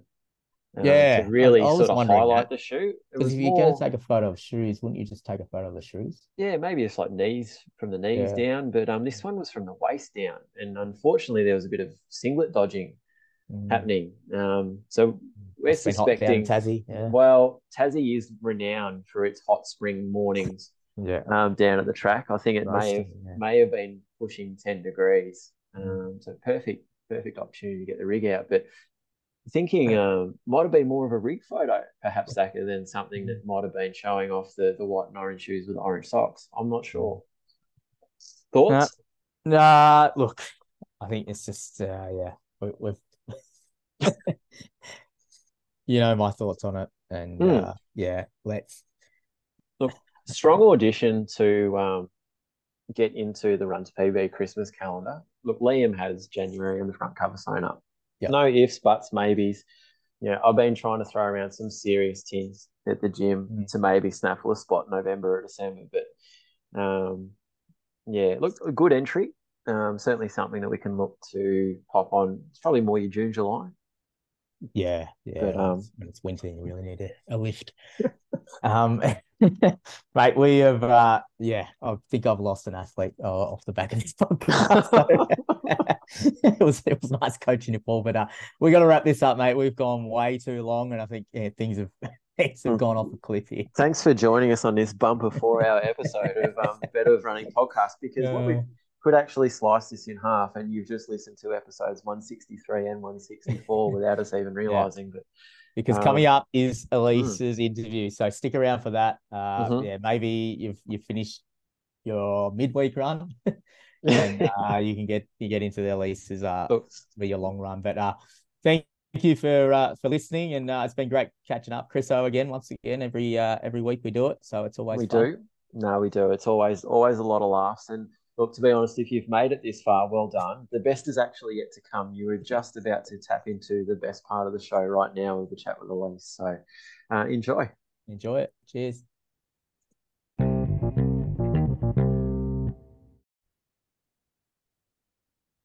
This week on the Better with Running podcast, we've got a very special guest. It's our new coach, Elise Beacom, who we actually revealed last week on the podcast that we were going to speak to her management to get her on board for a bit of a chat, and we're delighted to have her on for an extended interview. Elise is the 20th coach to join the Run2PB ranks, and I know Brady, Matt and I were super keen to bring Elise on, as we sort of already heard about her impact she'd had on a few athletes she's already coaching, and now to become part of the Run2PB family. We're really excited. Her deep passion for the sport, knowledge over the last 10 plus years of running has seen her actually we've seen some really interesting things from her, reading some great articles and featuring in some podcasts. On her profile, you can hear about some of her unique places that probably has ever come up on a Strava feed, including some runs in Afghanistan, Sierra Leone, North Korea. I think she might have had a sneaky podium finish in front of about 80,000 people. So we're going to dig into that. Earlier this year, Elise ran a Gold Coast Marathon, new PB, running 2:57. We are delighted to have you on, Elise. Welcome to the show. Thanks, Zaka. It's great to be here. And lucky number 20, coach. I'm very excited about it. Yeah, we are pumped. And yeah, just like reading, obviously, when we had a chat about coaching and then, getting you on board, and when your profile came through, it was you wrote a really I think you encapsulated it really well, the way you've, a lot of experiences you've had in running, but also off the track, and how you can bring that together. And I think we can chat a bit about that. I know when we did chat about your sort of coaching approach, you said it did come from like a sense of curiosity and fun. And I think if anyone follows you on Instagram, you'll see that you have a lot of fun when you race. I think you probably smile more than Kipchoge. So interested to hear your secret behind that as well, if you can reveal it a little bit later. Yeah, absolutely. I'm a pretty smiley person in general. So I'm glad my parents paid for braces as a 14-year-old. Otherwise, maybe I'd be trying to hide that a little bit more. But no, the smiles in races are definitely a coping mechanism with the pain, like Kipchoge as well. So good to hide behind that. you had me fooled when I was, I think I was running around Burnley, and you went on to run a PB there. But yeah, you were smiling, yeah, ear to ear. So always good to see when, particularly, yeah, when you see other people in the pain cave. Yeah, you look like you're out for a Sunday jog. Hey, Yeah, it's all an illusion.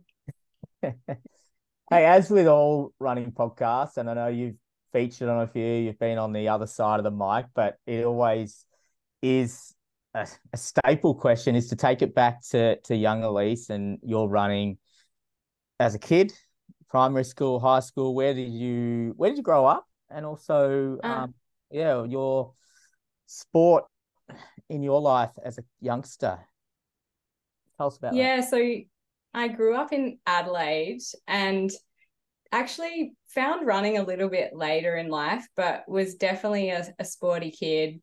I danced a lot. So I did classical ballet and jazz, and a bit later flamenco, and just loved performing, loved movement. I played like basketball and netball. The basketball was, until my height became a significant disadvantage. So for anyone who doesn't know me, I'm 5'1.5". You got so yeah, we're about the same size. Not much of a future in b-ball though, unfortunately. But I did love sprinting as a kid. So I would always do like 100 meters, 200 meters, and I never trained. I didn't really know what training was. I went to Little Athletics maybe once or twice, but I couldn't understand why I had to like throw things or jump. So I ended up kind of throwing in the towel on that because I just wanted to run really fast. And then in high school, I guess one kind of glimpse into running that came for me there. Like I did a little bit of cross country, but again, it was being forced into it by school, and would end up kind of representing the school at state days and stuff. And one day, these sports scientists from the South Australian Institute of Sport came to high school, and they did like the beep test and stuff. And so I must have been about 15 at the time. And like kind of I scored 100th percentile in the beep test. I don't know what I actually ran up to. And also, funnily enough, 100th percentile in the vertical leap. So little basketball, yeah, it could have been still pursued a basketball career there. Yeah. Well, they did invite me to come and try out soccer. But that would make sense, yeah. Yeah, but the Matildas weren't around at the time, and I was a teenager, and I was like, nah, just sort of not into it, which is I regret a little bit now. So yeah, but actually getting into the running happened in my early 20s, really, much beyond the school years. Hey, was women's football have I come across some women's football, or am I dreaming that? Did you play? Yes. Was that's AFL? obviously a bit like, yeah, AFL. Is that a little bit later? Little bit later.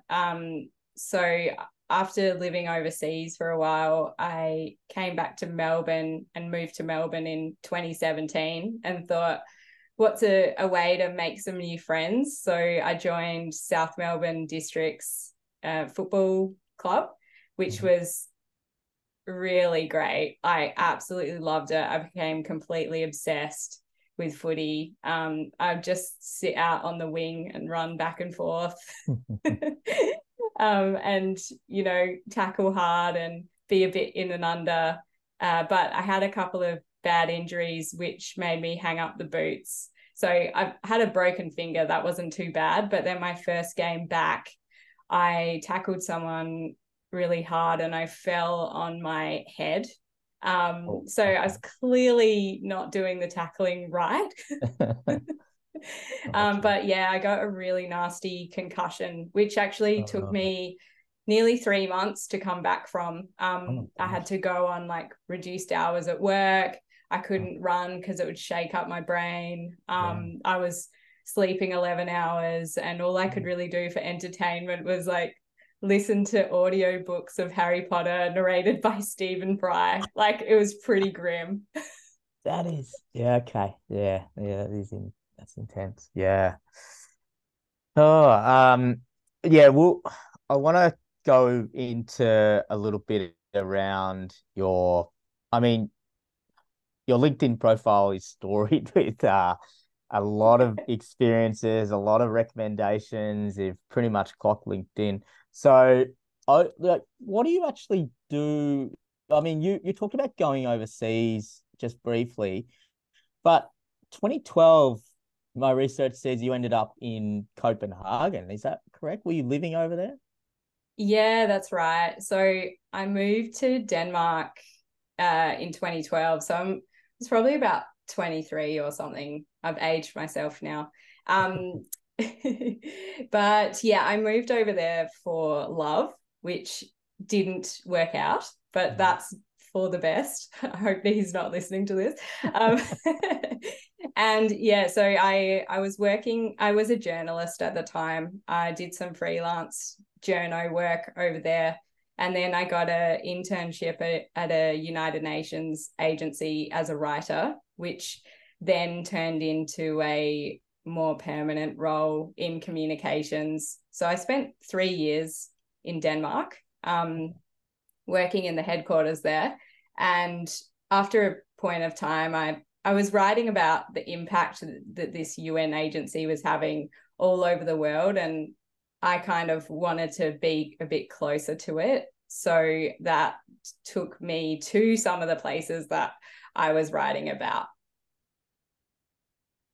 Okay. Now it's starting to, I mean, we talked in the intro about some of these places that you had done runs on, and I kind of joked about being on Strava, but I'm guessing they were definitely not put on Strava given some of the locations you were in. But so 2015, I'm just doing a little bit of a timeline here because we're going to get to your recent running, but just to get some more context around your experiences overseas, 2015 to 2017 with the UN, you were overseas, obviously working in some places that people don't go generally for holidays. But what were you doing there in some of these locations? Yeah, so 2015, an opportunity came up to go to Sierra Leone in West Africa. So it was near the start of the Ebola outbreak that happened, which was a pretty serious outbreak, very deadly virus, sort of 50% mortality rate. And so I went over there with all that in mind. And we were building permanent triage facilities for hospitals to basically stop people with Ebola just waltzing into the hospital and infecting everyone there. Yeah. So yeah, it was an incredible experience to be part of responding to that crisis. They did a lot of the same things as we've seen here with COVID. So, you know, they banned large gatherings, they put curfews in place.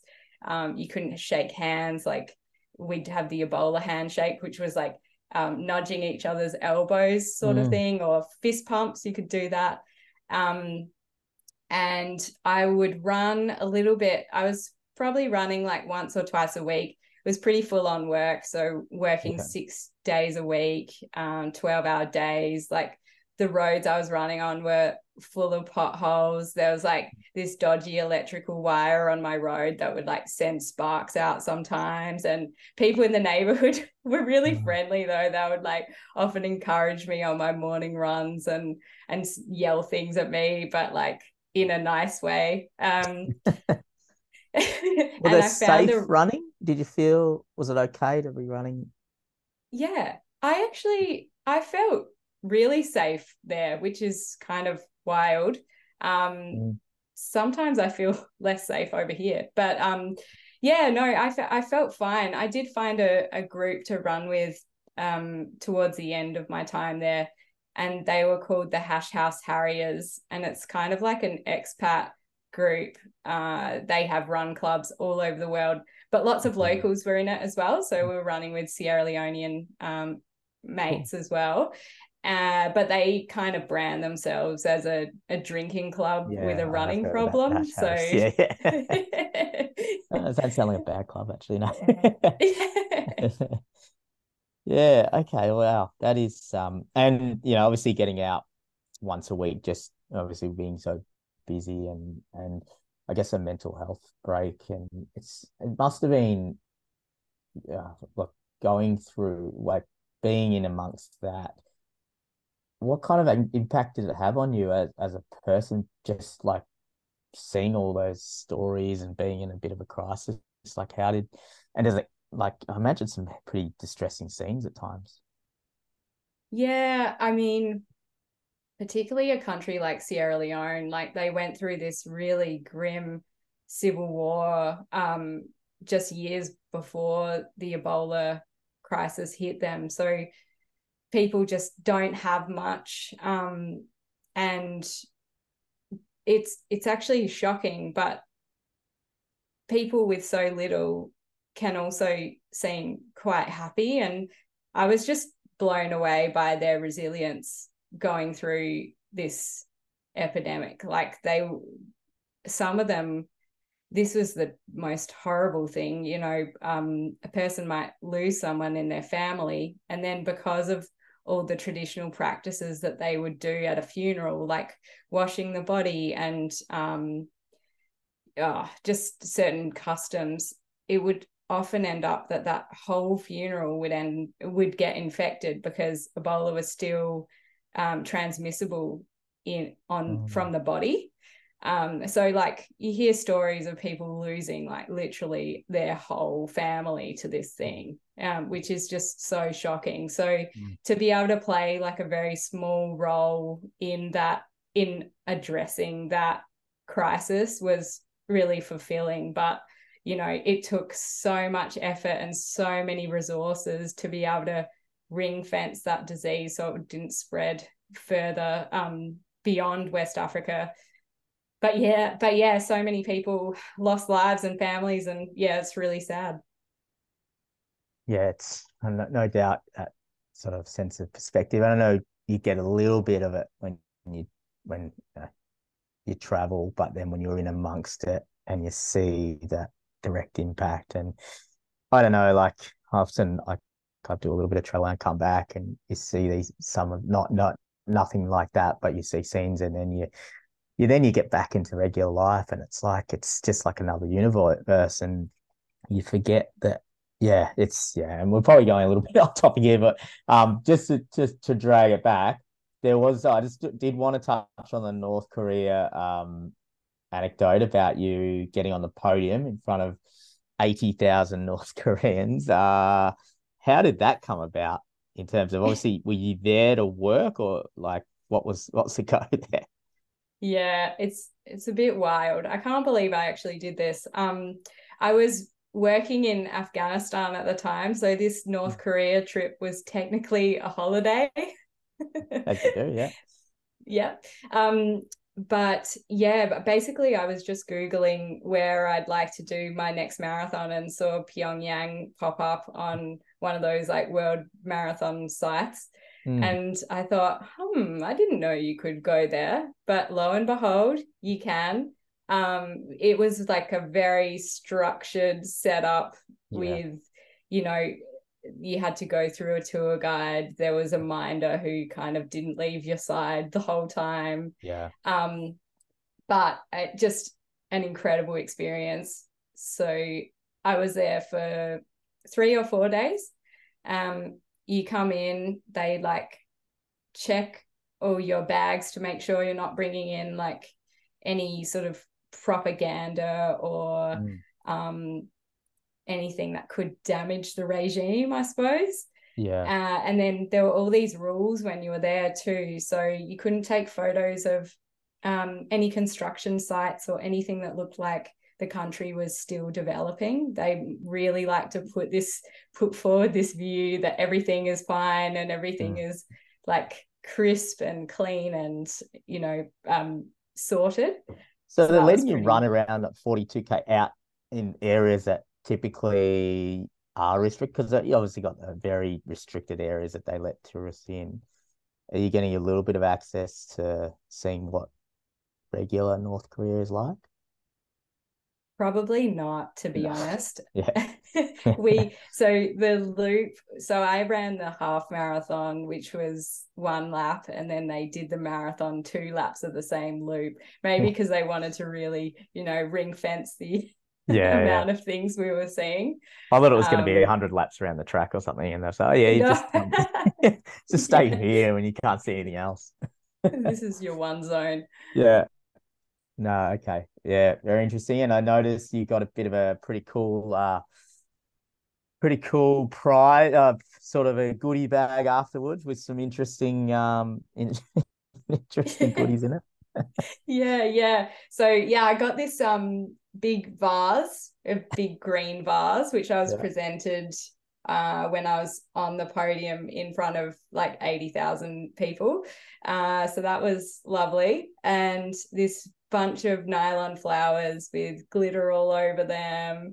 And then this goodie bag had like Korean pop music, a CD of Korean pop music. Yeah. A few bits and pieces. I also have a lot of North Korean art in my home now, and there's also some Korean language on some of the posters, and I have no idea what it says, but it's probably something pretty inflammatory about the West. About the West, yeah.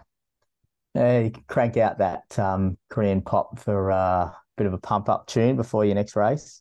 Yeah, I might do that actually. It's good. No GPS watches on course. That was another interesting one. So yeah, I was going to say I don't think they're big fans of Strava over there.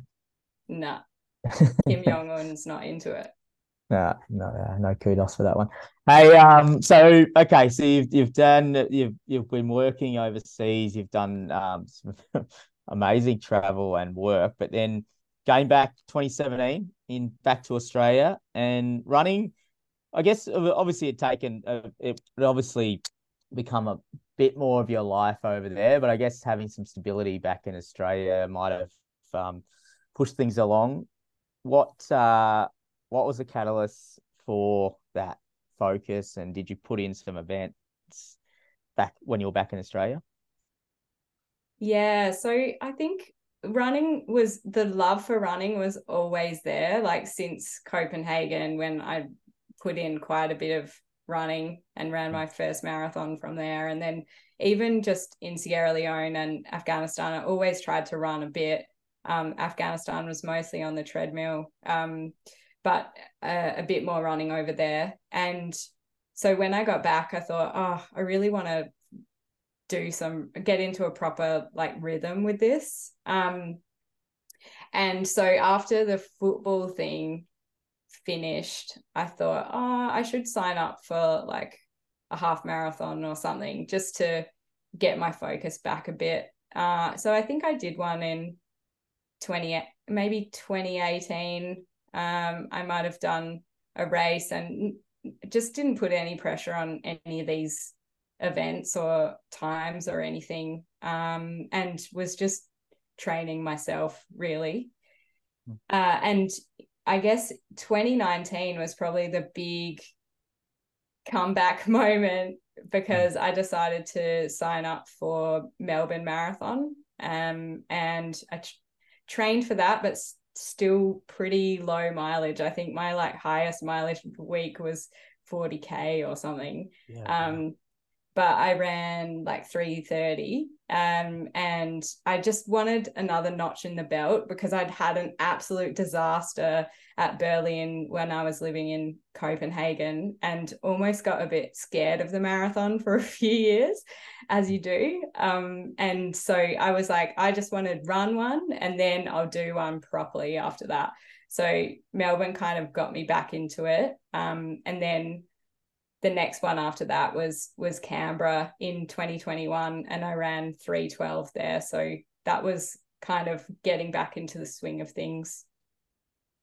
Were you under some guidance through going into Canberra? Canberra, no. I did the thing of just printing a program off the internet, which I know you shouldn't really do now, or it can go pear-shaped, but that went okay.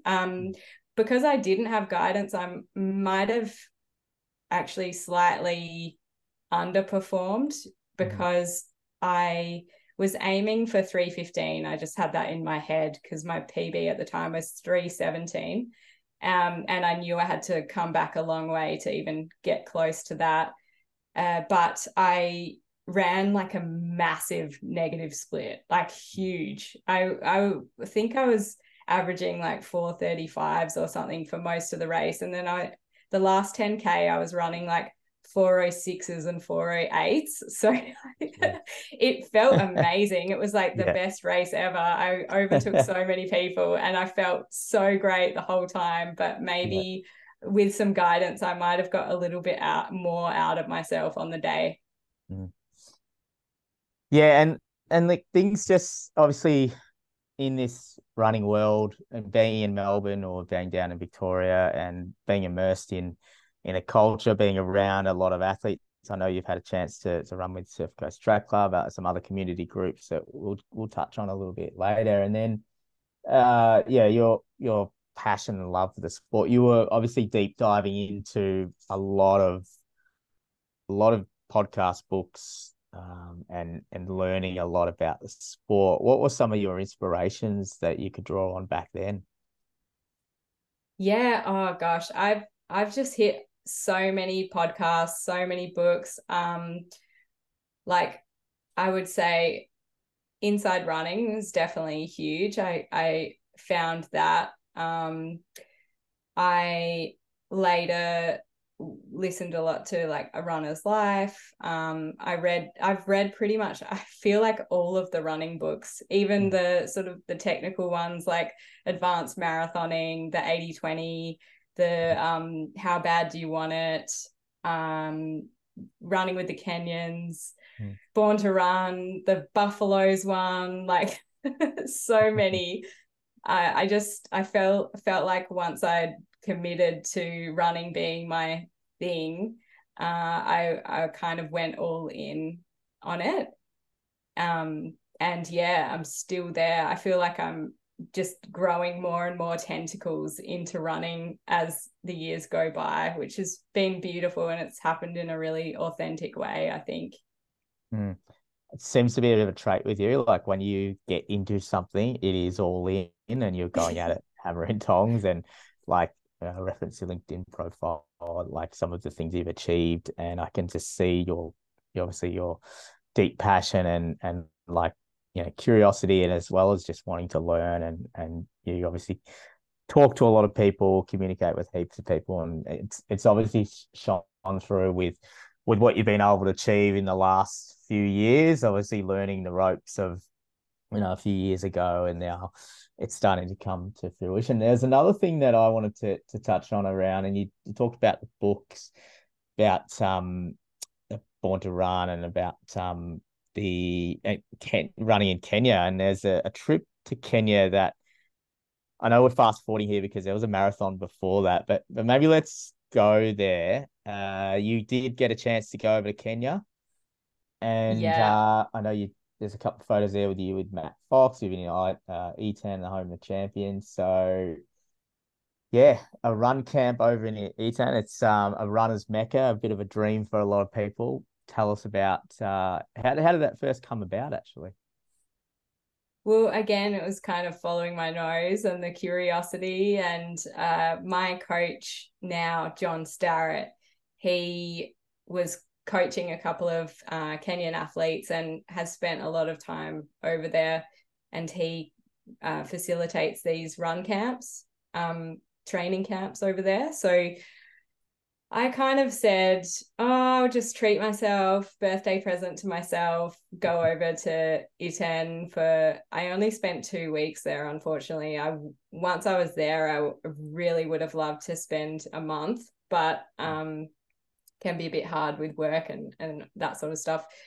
But yeah, unreal place. You take this small plane up to Iten, or up to Eldoret from Nairobi. And there's just runners everywhere, like all the time. There's big groups of runners just out on the trails. On my third day there, I actually asked this man for directions, and he was wearing a full Adidas tracksuit, so that should have been a clue.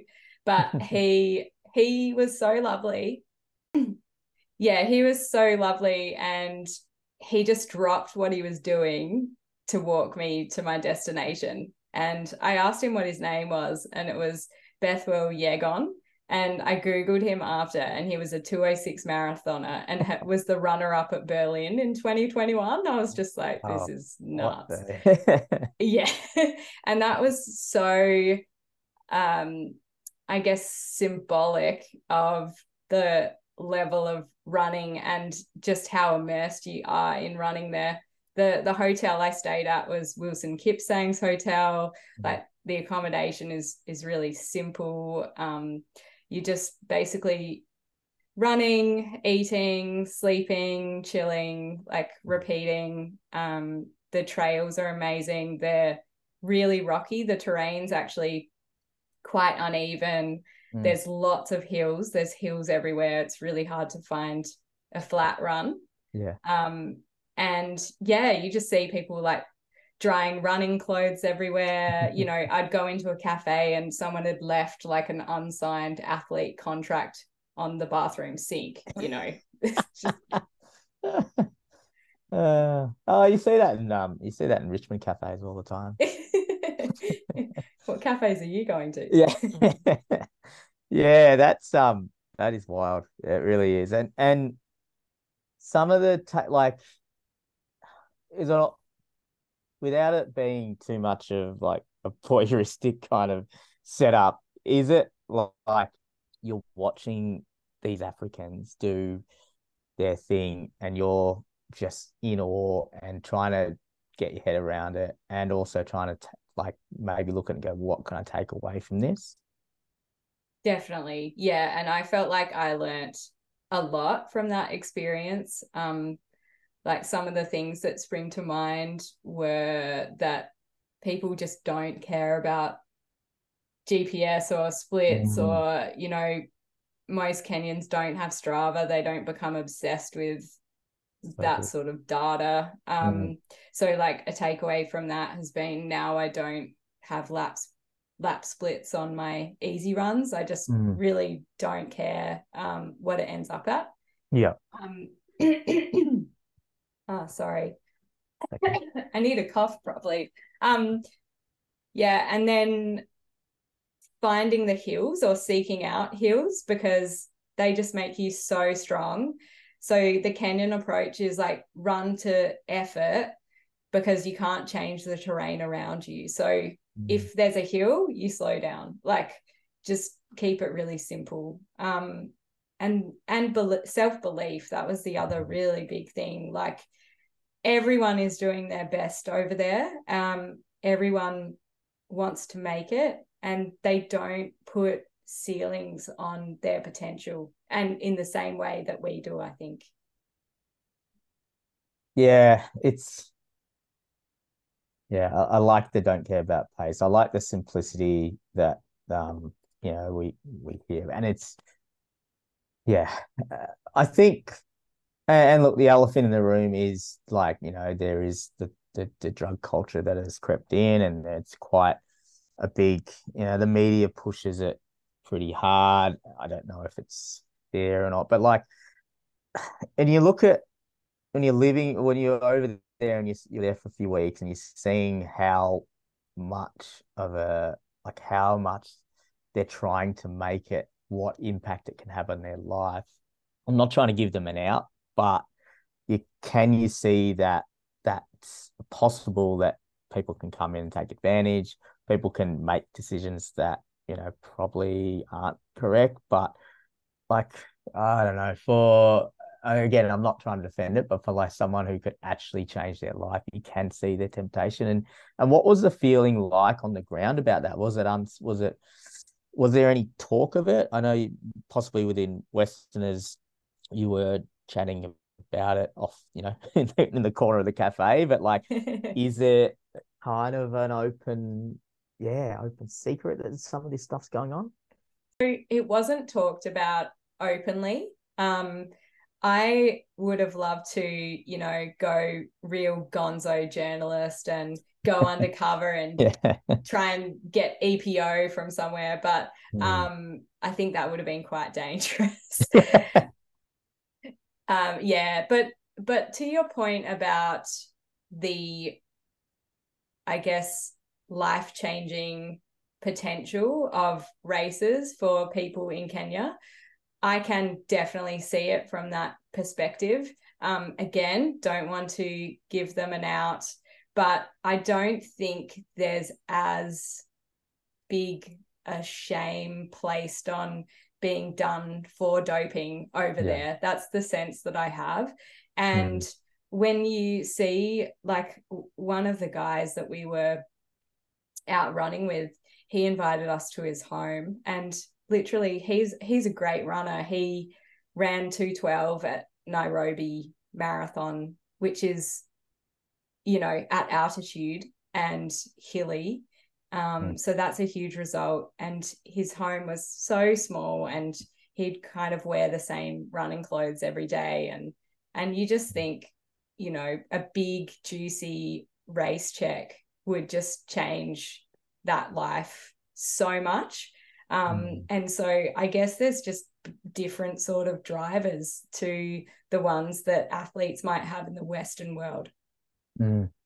Yeah, and it's complex because you've got corruption at play with the, you know, Kenyan officials. You've got managers coming in. You got it is complex, and it's probably another podcast in itself that we probably couldn't do it justice. I don't know enough, but I mean, the average Kenyan income's like $3 grand US.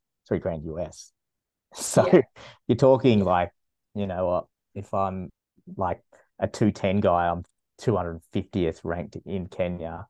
So I can't even get I can't make a team. Oh shit. Exactly. What am I going to do? I might, try and get down to the Great Ocean Road and win $4 grand. That's a year's income. Like, I know it's shit that it happens because there's a lot of athletes that get ripped off from it. So it is just super complex. But I think just to bring it back to the Kenyan experience, because I know it didn't sound like it was soured by seeing any of that or hearing about it. I think being able to come back, and did you come back just super inspired to just go to another level? That was definitely the biggest outcome from the trip, I would say. Like, 2 weeks is probably not enough time to get an altitude benefit, but inspiration levels were really high. And I think it also made me let go of things like expectation or pressure on myself. I feel like I go into races now just being like, I wonder what I can do here, rather than thinking I really want to hit this time or do this exact thing. And I think having that just sense of discovery has served me quite well since. So yeah, it was just amazing to see so many people giving it their all in this running game. It's a beautiful thing. I'm interested to know what you've touched on, how pressure and times, and as you sort of progress with some of your running in Melbourne, or your Canberra Marathon, and you did negative splits, and you started to get immersed into the culture of running here, run with other runners, you got into groups, elites, you're around others. That pressure on yourself, how did you feel about that? Like, is that something that would stress you out? And even being on Strava, like, did you start to compare yourself? Like, how did you go about managing all that during the time? Because I know there'd be listeners out there that possibly going through that, where they've just transitioned, they've sort of got some momentum with the sport, but then maybe there's a little bit of a plateau. And how did you sort of work through all that? Yeah, it's a really good question, actually, because it's a weird thing where I feel like the better my running has gotten, the crapper I feel my running is, if that makes sense. I think though that's probably because even doing like the podcast for the kudos or working with those guys, like those people are on another planet compared to me. So I guess that's all of that aside. I talked to a couple of people when I was in Kenya. One was Ross Braden. He shared some thoughts around like sports psychology and a sports psych he'd spoken with in lead up to some races, and he's a 2:14 marathoner in the UK. And he suggested a book called The Chimp Paradox, which I read. I really recommend it. Basically, the whole premise is that we kind of put this artificial pressure on ourselves to do things, but if we let go of that and we just change it or change the framing to be, I can only give my best, or I'll just do my best, and if I fuck up, actually it doesn't matter because I'm a human, I'm an adult, and I can deal with the consequences of the fallout. But if I don't try my best, I'll never know. And I think even just being deep in races and thinking, oh no, I might have gone out too hard, or at Great Ocean Road, I was in this big pack until 20k, and I looked at the women around me and I was like, oh, they're a bit younger than me, I don't want to have a sprint finish with these women. And so I thought, maybe I just need to go now and not look back. And I remember thinking, oh no, have I made a mistake here? And then the next thought that came was, if you have made a mistake, you'll deal with it, you'll learn from it, it's fine.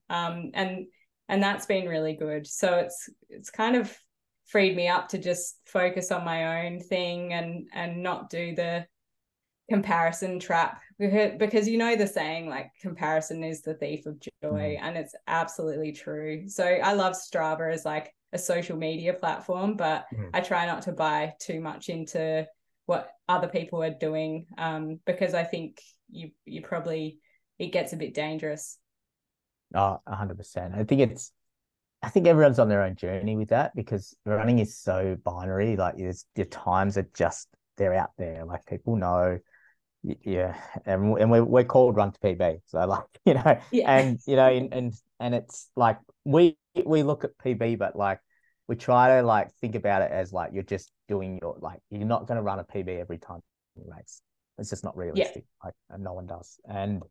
But if you are giving it your best, and you just and Desi Linden, I know it gets quoted to death about keep showing up and all those things, but it really, like, getting comfortable with just whatever happens with the result. And I don't know, it's and we've all been through it as runners, where like we get wound up into the expectations and the pressures of other people, and we just think, hang on, but like at the end of the day, like, it's on you, and you don't, like, it doesn't really matter. Like, no one has ever, I've never had a bad race and someone has come up and said, oh, you did a shit job, or you didn't do well. 100%. Like, why did you blow up? It's like, if they say that, well, they're probably not someone you're going to be hanging out with anyway, so why would you care what they think? But I think it's everyone seems to be like, and in coaching as you are now, and what I've learned over the years is, it's really challenging, because you have Strava and you have people that really get wound up on,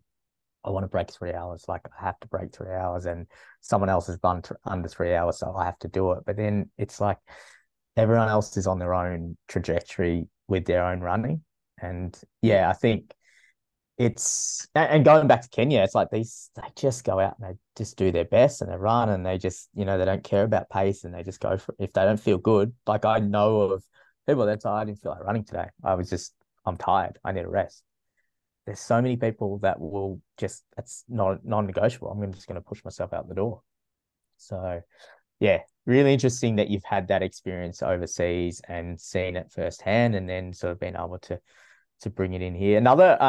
Another race I wanted to quickly talk about was Valencia, which was in 2022. Yep. December. Might have met Brady. Had met had you met Brady before that?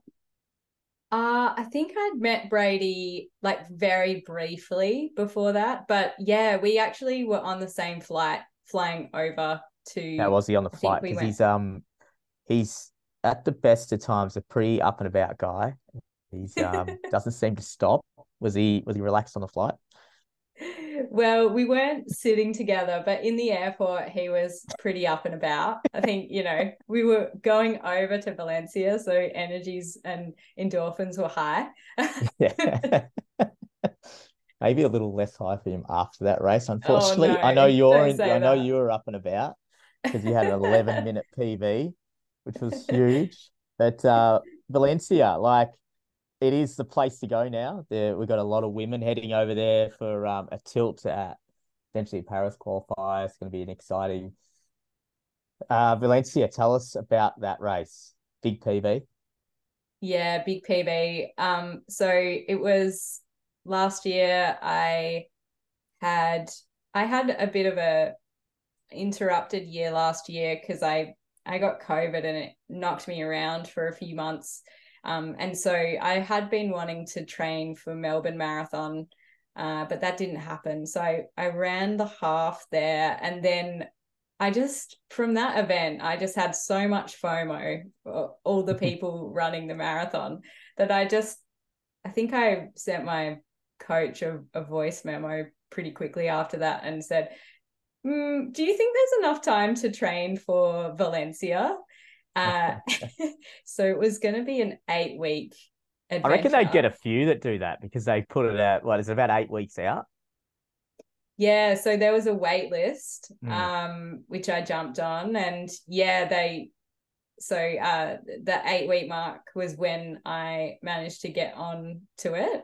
And so yeah, my coach almost didn't let me, but given I'd run the half marathon, he said I could do it.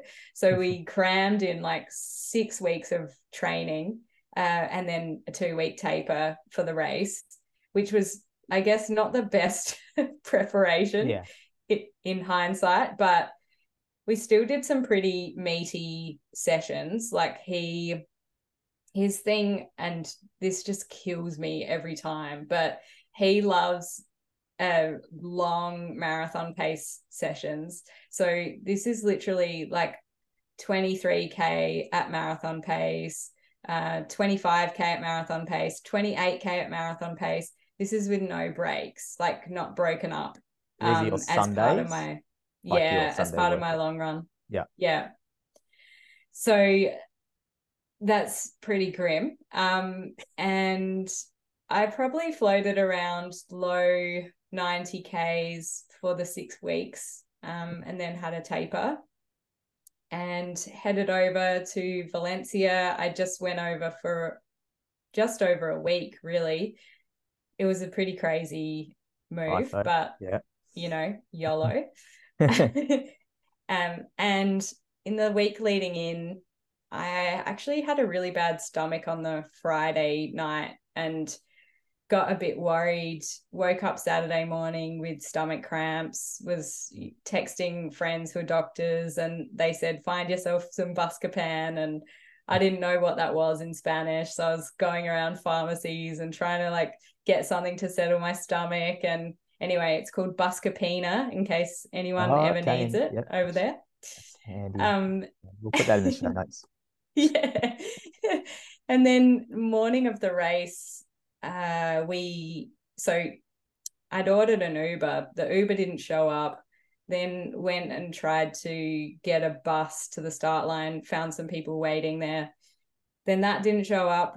This French guy and I were in the same wave, and we were getting a bit worried because the start was rapidly approaching. That on a race morning, yeah. I know. Race morning stress is the worst. But so anyway, this guy, John, and I ended up jogging to the start line, 2Ks, in like coats and backpacks. And then he ended up being my start line buddy. So, while you pee, he looks after your staff and vice versa. So that was really nice to have him there, this random person I'd met on the side of the road.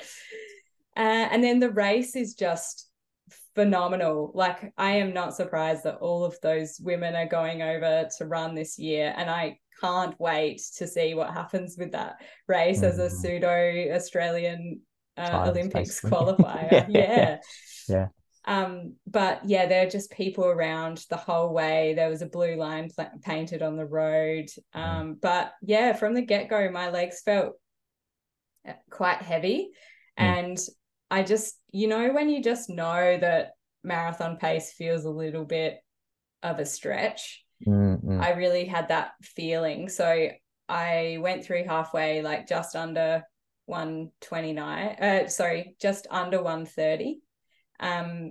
So I was still on pace for sub 3. And then around 28K, it started feeling hard, but I held it together until like 37K, and then couldn't do anything, but my legs just started slowing down, and I think I ran like a 4:30 at the end. So I lost a minute in that last 5K basically, but it was still an 11-minute PB, so you can't complain.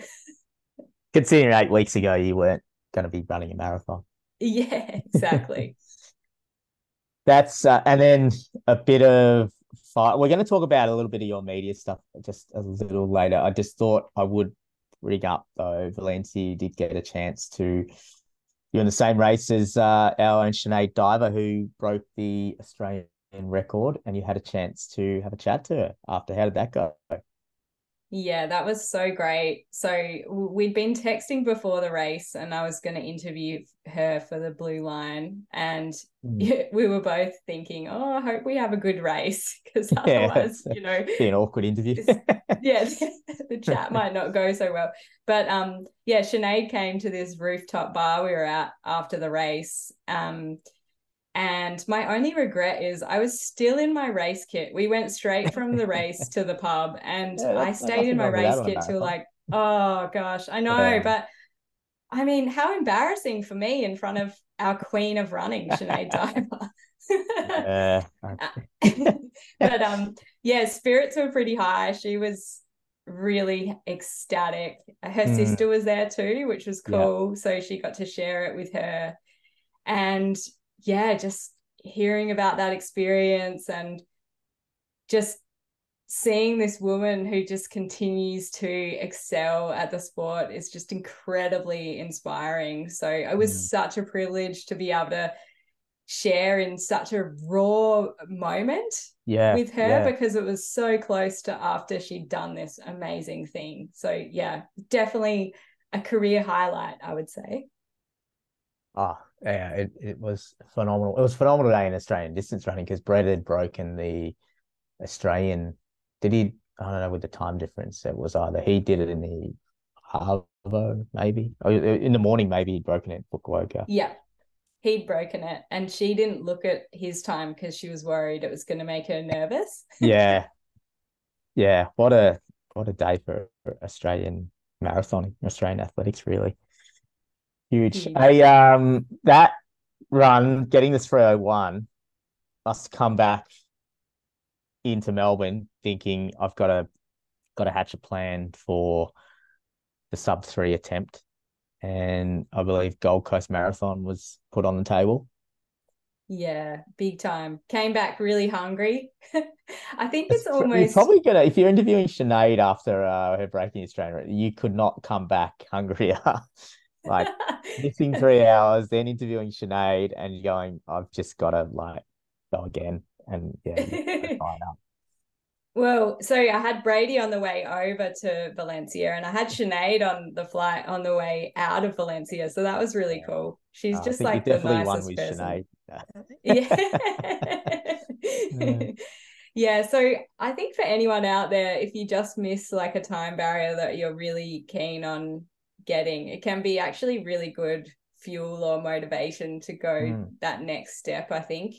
And that was definitely the case for me. I felt like I had some unfinished business to attend to in 2023. And so I signed up for a race that was a bit closer to home, Goldie, and had a bit more time to train for this one, which was good. Bit of a novel experience. Yeah. Yep. So I Just on that was was when at the start of the block, I think you're going to get into it, is just to talk about the build up. Did off the back of that run with your coach, did you look at a few things to obviously the time frame was one thing you could tweak a little bit more time, but were there some things that he was like keen for you to do in this block leading into Gold Coast? Yeah, so definitely the time frame was the big one. But one thing we've talked about is just getting a bit faster over the half distance and also the 10K, I suppose, before extending out that speed over the marathon. So that was a big part of it, but I think it was more like getting in the proper training, doing the specific work. And here's one I guess qualm with my build up was that I was racing every second weekend. So that Is that the threw a AV? bit of a Is spanner. that Yeah. yeah, okay. Yeah. Yeah. And that's Mostly not AV. he's not a big fan of the racing every couple of weeks. I think he'd prefer I would do the sessions. It just makes it a bit harder, especially with if you're doing a long run session after a Saturday race, it just doesn't work. So I did a few rogue things where I'd do a long run on a Wednesday occasionally, or just things to be able to squeeze it all in. Yeah. But the build went pretty well. I did do the meaty sessions again, like lots of marathon pace work. And the difference this time, if I look back on Valencia, probably my marathon pace sessions were around the sort of 4:18 per kilometer mark, which is incidentally what I averaged for the race. I averaged 4:17. And then this time around, I was hitting like between 4:07 and 4:10 pace for marathon pace. And I ended up averaging 4:10s. So I think it definitely seems to work for me to do these long grindy sessions. So I did a 2:21K marathon pace sessions. I did a 23K marathon pace session. I did that twice as well. I did 26Ks at marathon pace as well. And then midweek sessions were like 12 by 3 minutes off 35-second shuffle. 35 seconds. Yeah, 35 seconds, which comes around very quick. And that was kind of 10-mile pace. So like 7 seconds faster than half marathon pace. Yep. Or I'd do like 8 by 5 minutes, and that was off 75 seconds. The recoveries are like really ploddy though. And that was around the sort of 10K half marathon effort. So a lot around that threshold midweek, and then the long run was like the big meaty marathon specific session. But then you're also racing in there as well. You're doing like the 6K relay or some shorter races where you're going all out. Exactly, yeah. And my all out is just like the same pace for everything because I have no gears.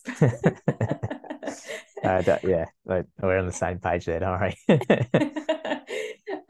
But yeah, it was actually hard to keep the mileage like at a decent level with all the racing. I wasn't tapering for any of those races, and I managed to keep my Ks up to between like 90 and 104 Ks for about 13 weeks. So it was just a long period of nothing crazy mileage wise, but just consistent. If I look at your Strava and the great blue wall of bars there from pretty much from end of Jan, it is just it's a really good city of buildings, and there's some couple of skyscrapers in there, but everything's very consistent around that 100 mark. And I did see there was like in about a month out, I reckon it was 3 or 4 weeks out, which is typically when everyone kind of does that big last one. There was a big one down with, we'll give a big shout out to Ben Drenovic, who did a progressive longie with Ben, and it was 12K easy pace, 6K at 4:35, 6K at 4:30, 6K at 4:20, and then a 6K kick down at 3:55s. Taking on fuel, I think you said you took a fuck ton of fuel on, which is the technical term. And yeah, so that workout, like 36K at the end of a week, at 4:30s, that's a cracking one. I think there was a shout out to Karen as well, who didn't like the hydration station on her front nature strip. Yeah. Bring back a few memories, that workout. Yeah, it does actually. So I had a little bit of a cold that week, and I was meant to do another marathon pace session, but I ended up jumping in with Ben, who I trained a bit with during the block, because we were both going after the sub 3. And yeah, so that was a session prescribed by Matt Gunther. So shout out to Matt as well. Shout out to Gunther, yep. Yeah, but we just did that around the sands in Torquay, the famous, which is where Torquay sands, yeah. Exactly. Home of the champions for Moose and Ellie. Yeah, there's a few course records going around, few crowns. Yeah, and just we were really like practicing the fueling at that point. So putting bottles on the bonnet of the car and really pushing the boundaries with how many carbs I could get in, and felt really, really good. That run actually felt really great. And I think it was maybe because I had dropped the session that week because I'd been feeling a bit off, and asked my coach if I could just jump in on this one. And he said yes. And he basically said, try and kick down, like give it a good kick down at the end and see what you can do. So kind of let it rip a little bit at the end. I don't know if let it rip's the right term. That actually sounds a bit off. Yeah. Cut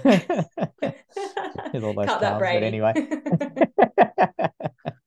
Yeah, like those workouts when you're in a marathon block and you get them right, they give you so much confidence. And yeah, when you're taking fuel on, you've got, particularly you might have the race shoes you're going to wear on. Like and I know some of our athletes leading into Melbourne would be in that same boat, where they might have done that 1 or 2 weeks ago, knowing that, you know, they can go into race day confident and ready to let rip. The race weekend, I reckon we met pre-race up at the Brady's little extravaganza, or the Lululemon event. We should actually, wasn't all about Brady, but there was a shakeout run, and I think we were chatting on that run. You were just up and about, your bubbly self, ready to go.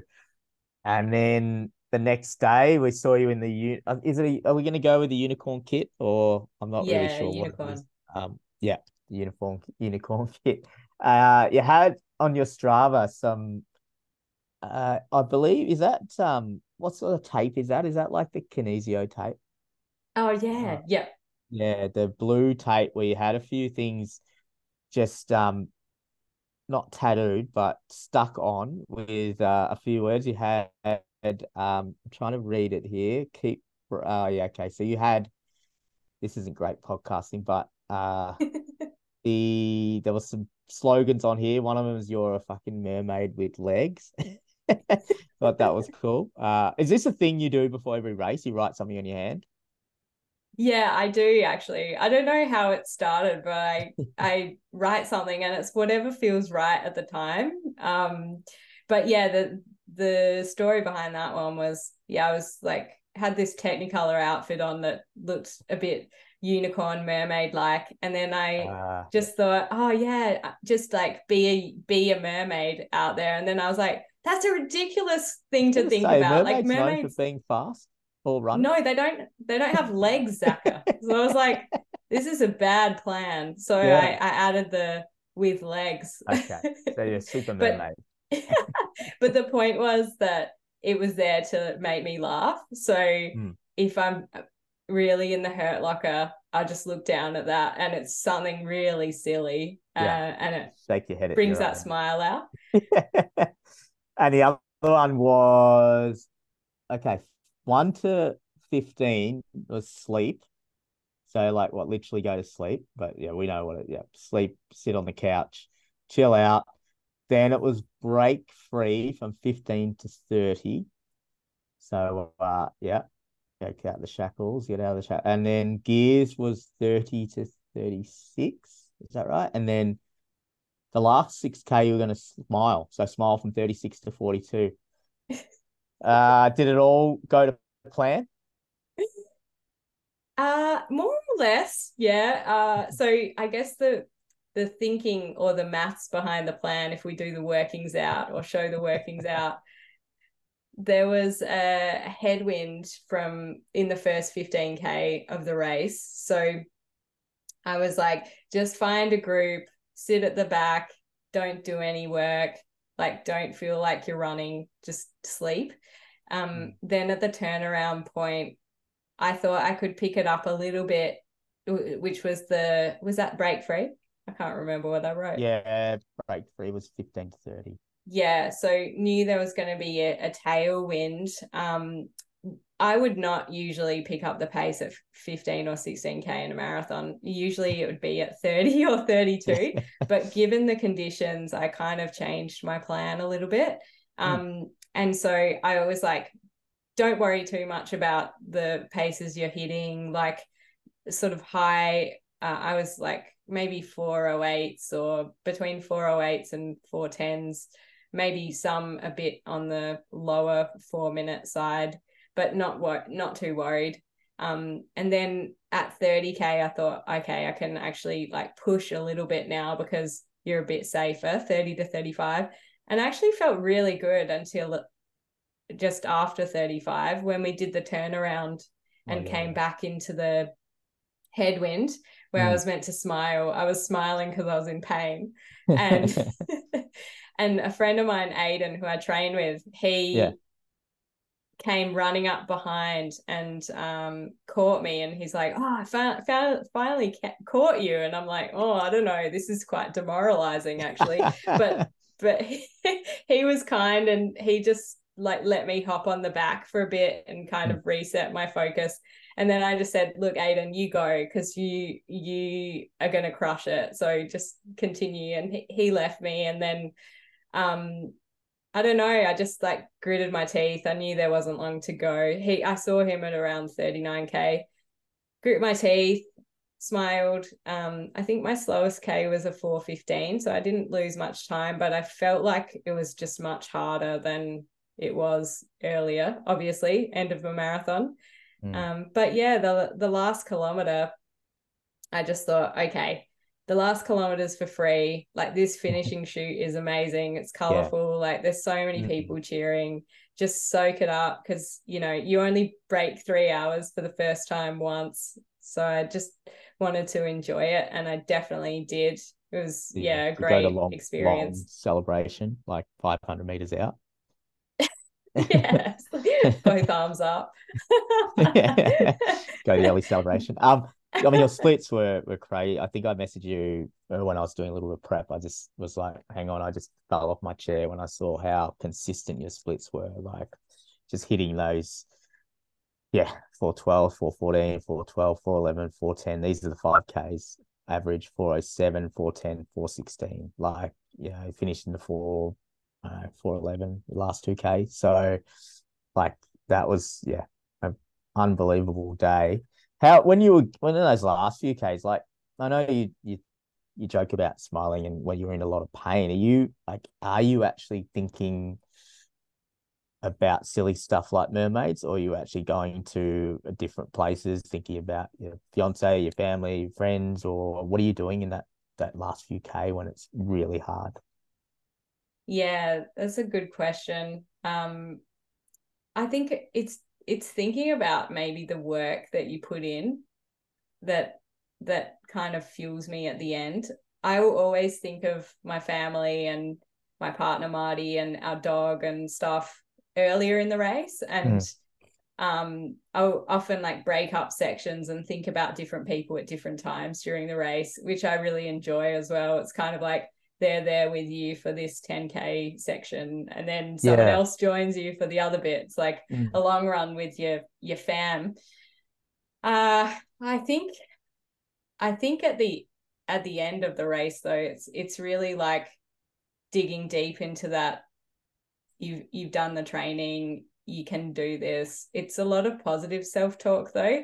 I try and keep it positive. It's not like negative, you're pathetic, get to the finish sort of stuff. And it's almost trying to distract myself a little bit from the pain and really just grit it out and get the end done.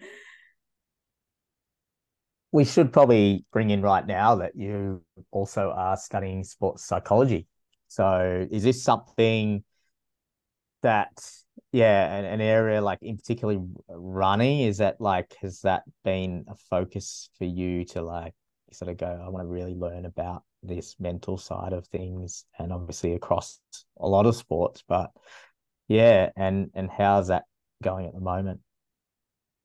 Yeah, so I've gone back to uni. I've got exams like this week, so it feels very real. But but yeah, I've been really intrigued with the brain and its link to performance for a while. I think the interest in the brain happened after I got that concussion. I just became quite interested in, how your brain can make you feel. And then getting more and more into running, and also like, I guess, learning to deal with pain or discomfort in races and the kind of places that your head goes during those moments has instilled this kind of interest in me in that. And I really, really believe that there's so much that can be achieved by getting that mental game right. And you hear of races that go completely wrong or off the rails because that mental side of it just isn't there. So one of the interesting learnings that I've had recently has been talking with one researcher and sports psych, Christian Swan, who is a proponent of setting non-specific goals for races. And so that's all about like not being overly obsessed with arbitrary times. He pointed to some research where like 75 or 74% of marathoners don't actually hit the goal time that they have on the day. And it can completely affect how they feel about their run. Even if they've run a massive PB, if it's not hitting that kind of barrier that they set for themselves, they might actually feel bad about it.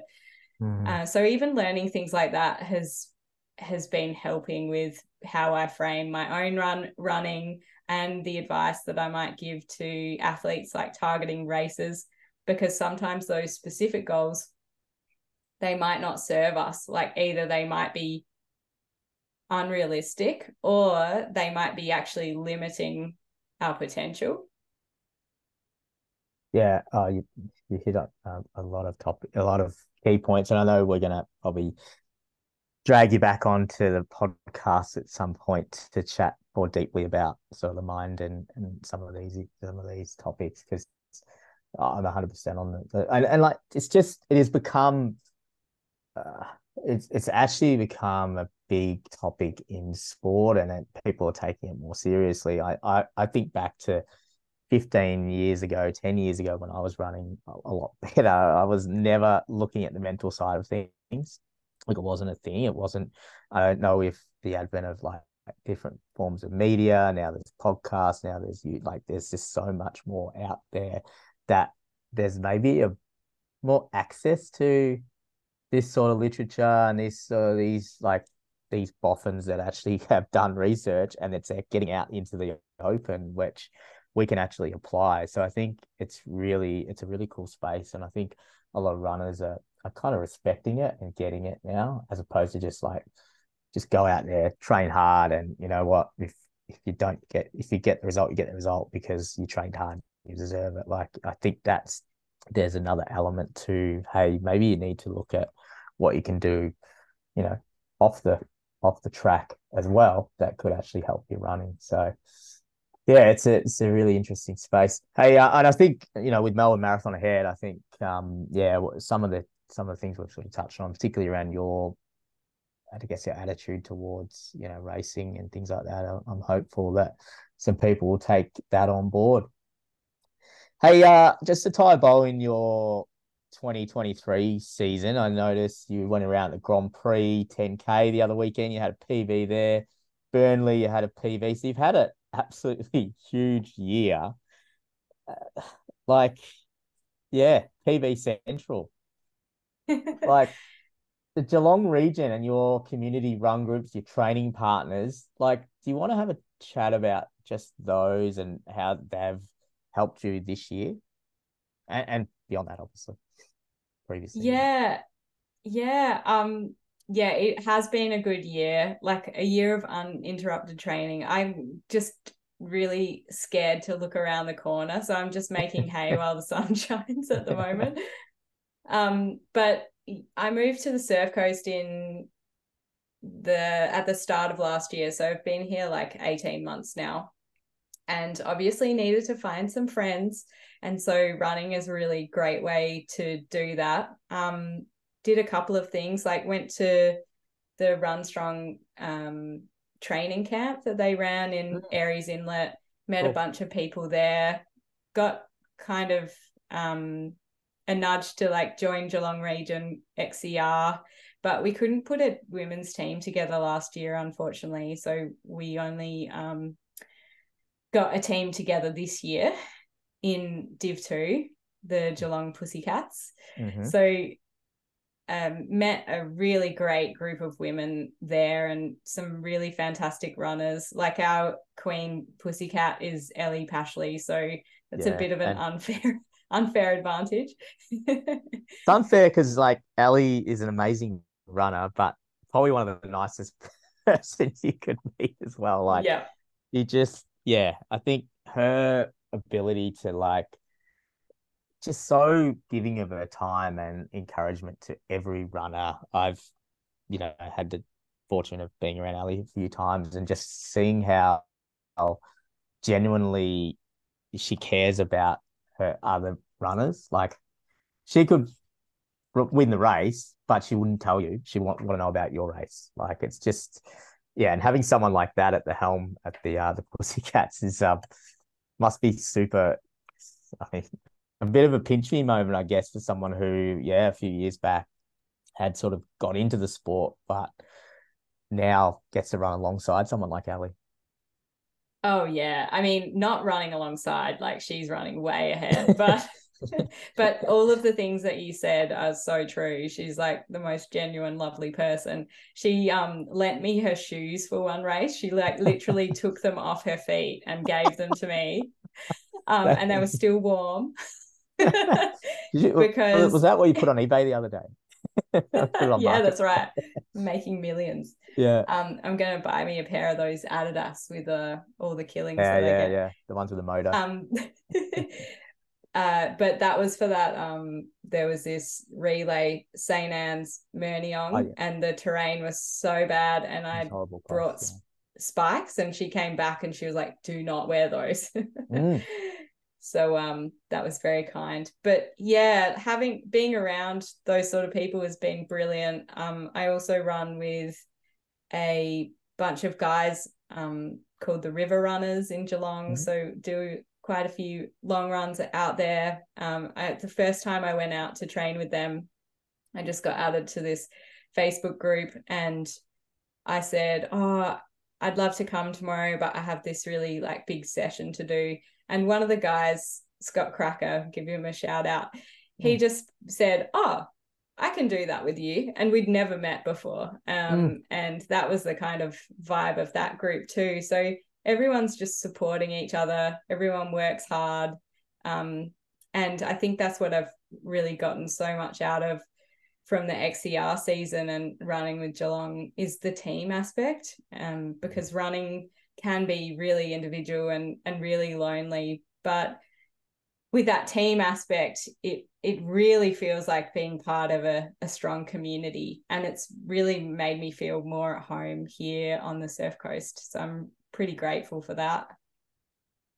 100%. I mean, guess, coming from a team sport background where you did play some football and then to be sort of out training, and obviously, there's no ways around it. You have to do runs by yourself, whether it's a work schedule or, it just doesn't tie. You can't run with your team every week or every run. But to have that team when at the end of the week, hey, I'm going to be at the XCR race with the Geelong team, or I'm going to have this community run or group on a Sunday. I think for me personally, it's always got me out the door a little bit easier. And you're kind of part of something bigger than just getting out there and doing it for yourself. So it's really cool you found those groups, and it's obviously helped your running. I wanted to talk about, and I know we've been conscious of the time we're going for a little while, but it's probably a topic that I think is really important. You've covered it on FTK, a pretty powerful episode on safe space in running. And I think I'm not going to do it justice by talking directly about it, but I think that role you're playing in the media and also like female distance running and the whole community as a broad sense, because there was a couple of others on that. But I mean, we're going to put the details in the show note, about it, but it was all about like, I think it's really, I had to listen as a male. It's like really hard to listen at times, like a bit sickening really to try to understand like what women go through as runners and having to deal with that, which, we take for granted that we can just go out the door and run and we don't have to think about running in numbers, running different times, changing the route, like all these things that you cover so well in this podcast on safe space for running, safe spaces, I guess, for women. What was sort of feedback you got from that episode?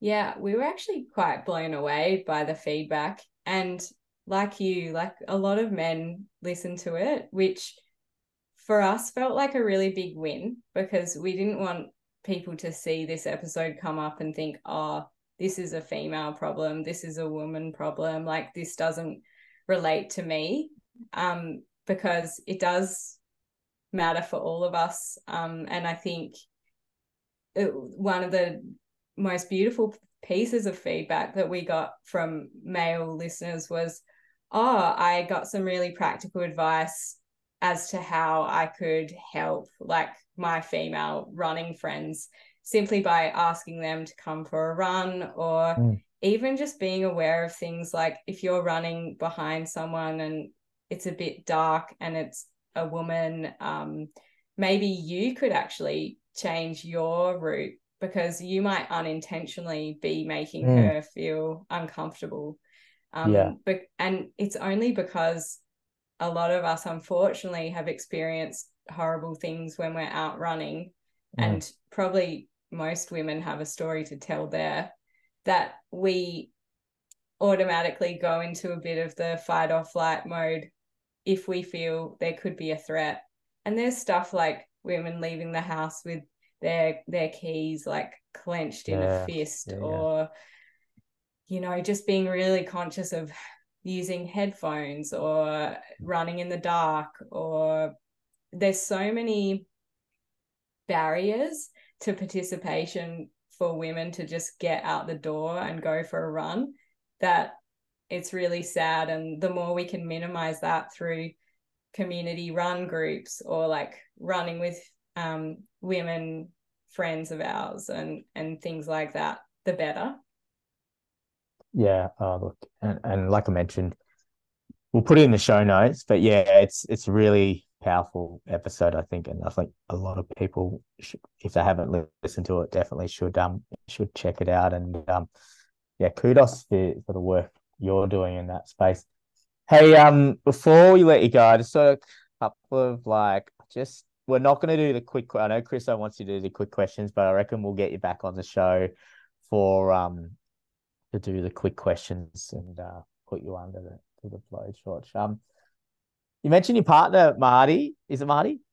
Yeah. Earlier. And how does he go with the running? Like, does he run? And I know we've got a few coaches in our stable who like partners don't run or partners are right into their running. So where does Marty sit on the spectrum? Yeah, so it's funny because he runs several times a week, but he doesn't call himself a runner. He's run 2 marathons. One of them was wearing like a full suit, like a business suit. I don't Is he going for a world record or something? Or no, I think he raised some money for mental health, but I was just surprised. Like I asked him about the chafe because surely, yeah, but no chafe apparently, like silk lined suit. Yeah, okay. And how is he with your like? So, we see you've got a smile. I mean, we've had the camera on. You probably smile for 90 minutes, but like your Instagram is smiling. But you're in 120K week. Does Elise get scared, grumpy? Do we need to ask Marty this, or are you going to come clean? Can at the end of a taper week, because everyone goes in a bit of crazy mode in the taper. How are you as a running as a partner who is in depth of a marathon tape? Are you going to become clean? Are you do you get a bit grumpy during that period? I'm actually like I don't get that grumpy, to be honest. I'm like pretty happy-go-lucky. I go crazy though, that's for sure. So it's not grumpy, but it's like that week I'm wrapping myself in cotton wool. If someone coughs, I'm like running away. And when I went to Valencia, it was like mask on whole flight, I probably had 2 masks on, double mask.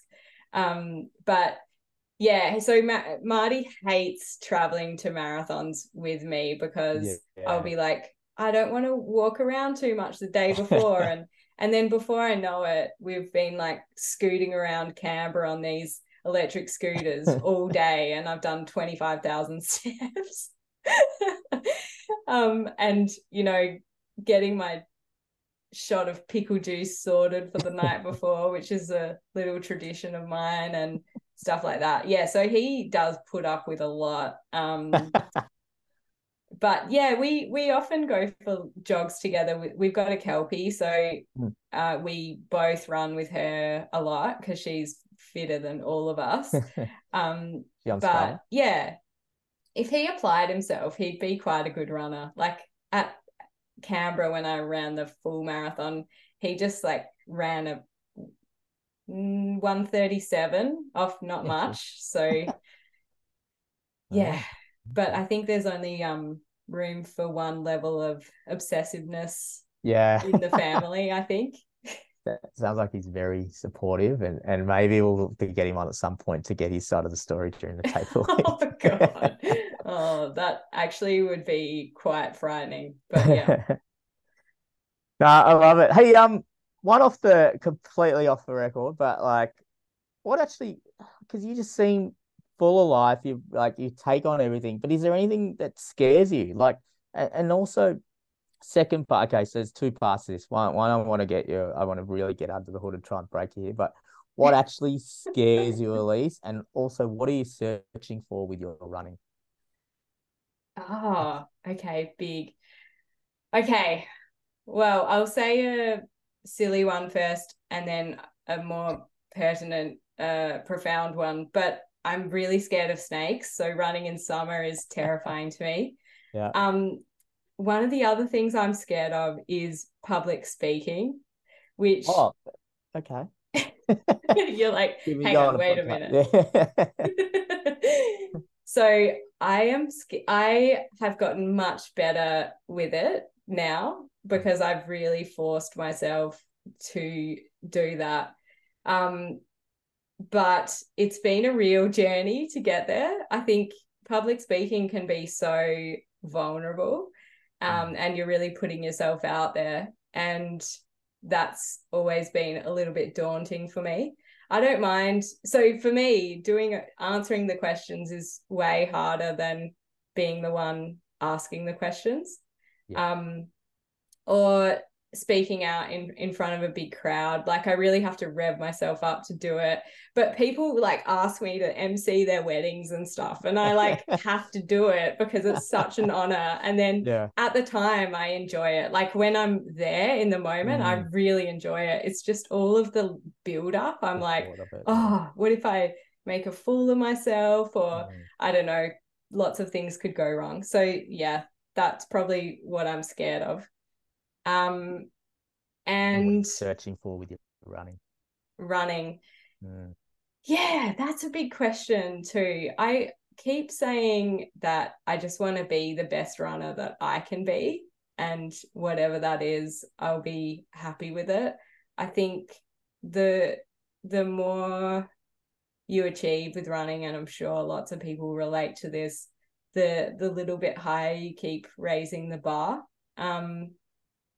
But I honestly just enjoy it so much that I just hope I can be that little old lady at the tail end of the marathon in, 30, 40 years time, still crushing it and just have a really long life in the sport, and be able to share that joy and love with like other people is a real privilege, I think.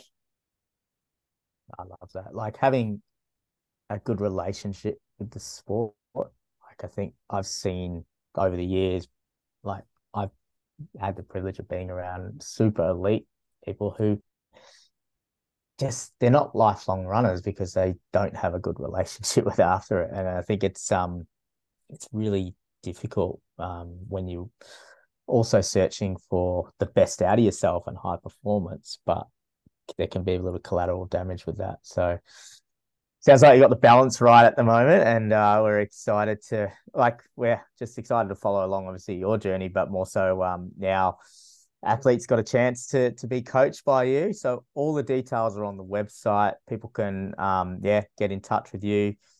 Yeah, it's been really fun chatting to you, and I think just learning, I think for me personally, learning a lot more about your story, but also for the listeners. So thank you for taking the time to have a chat.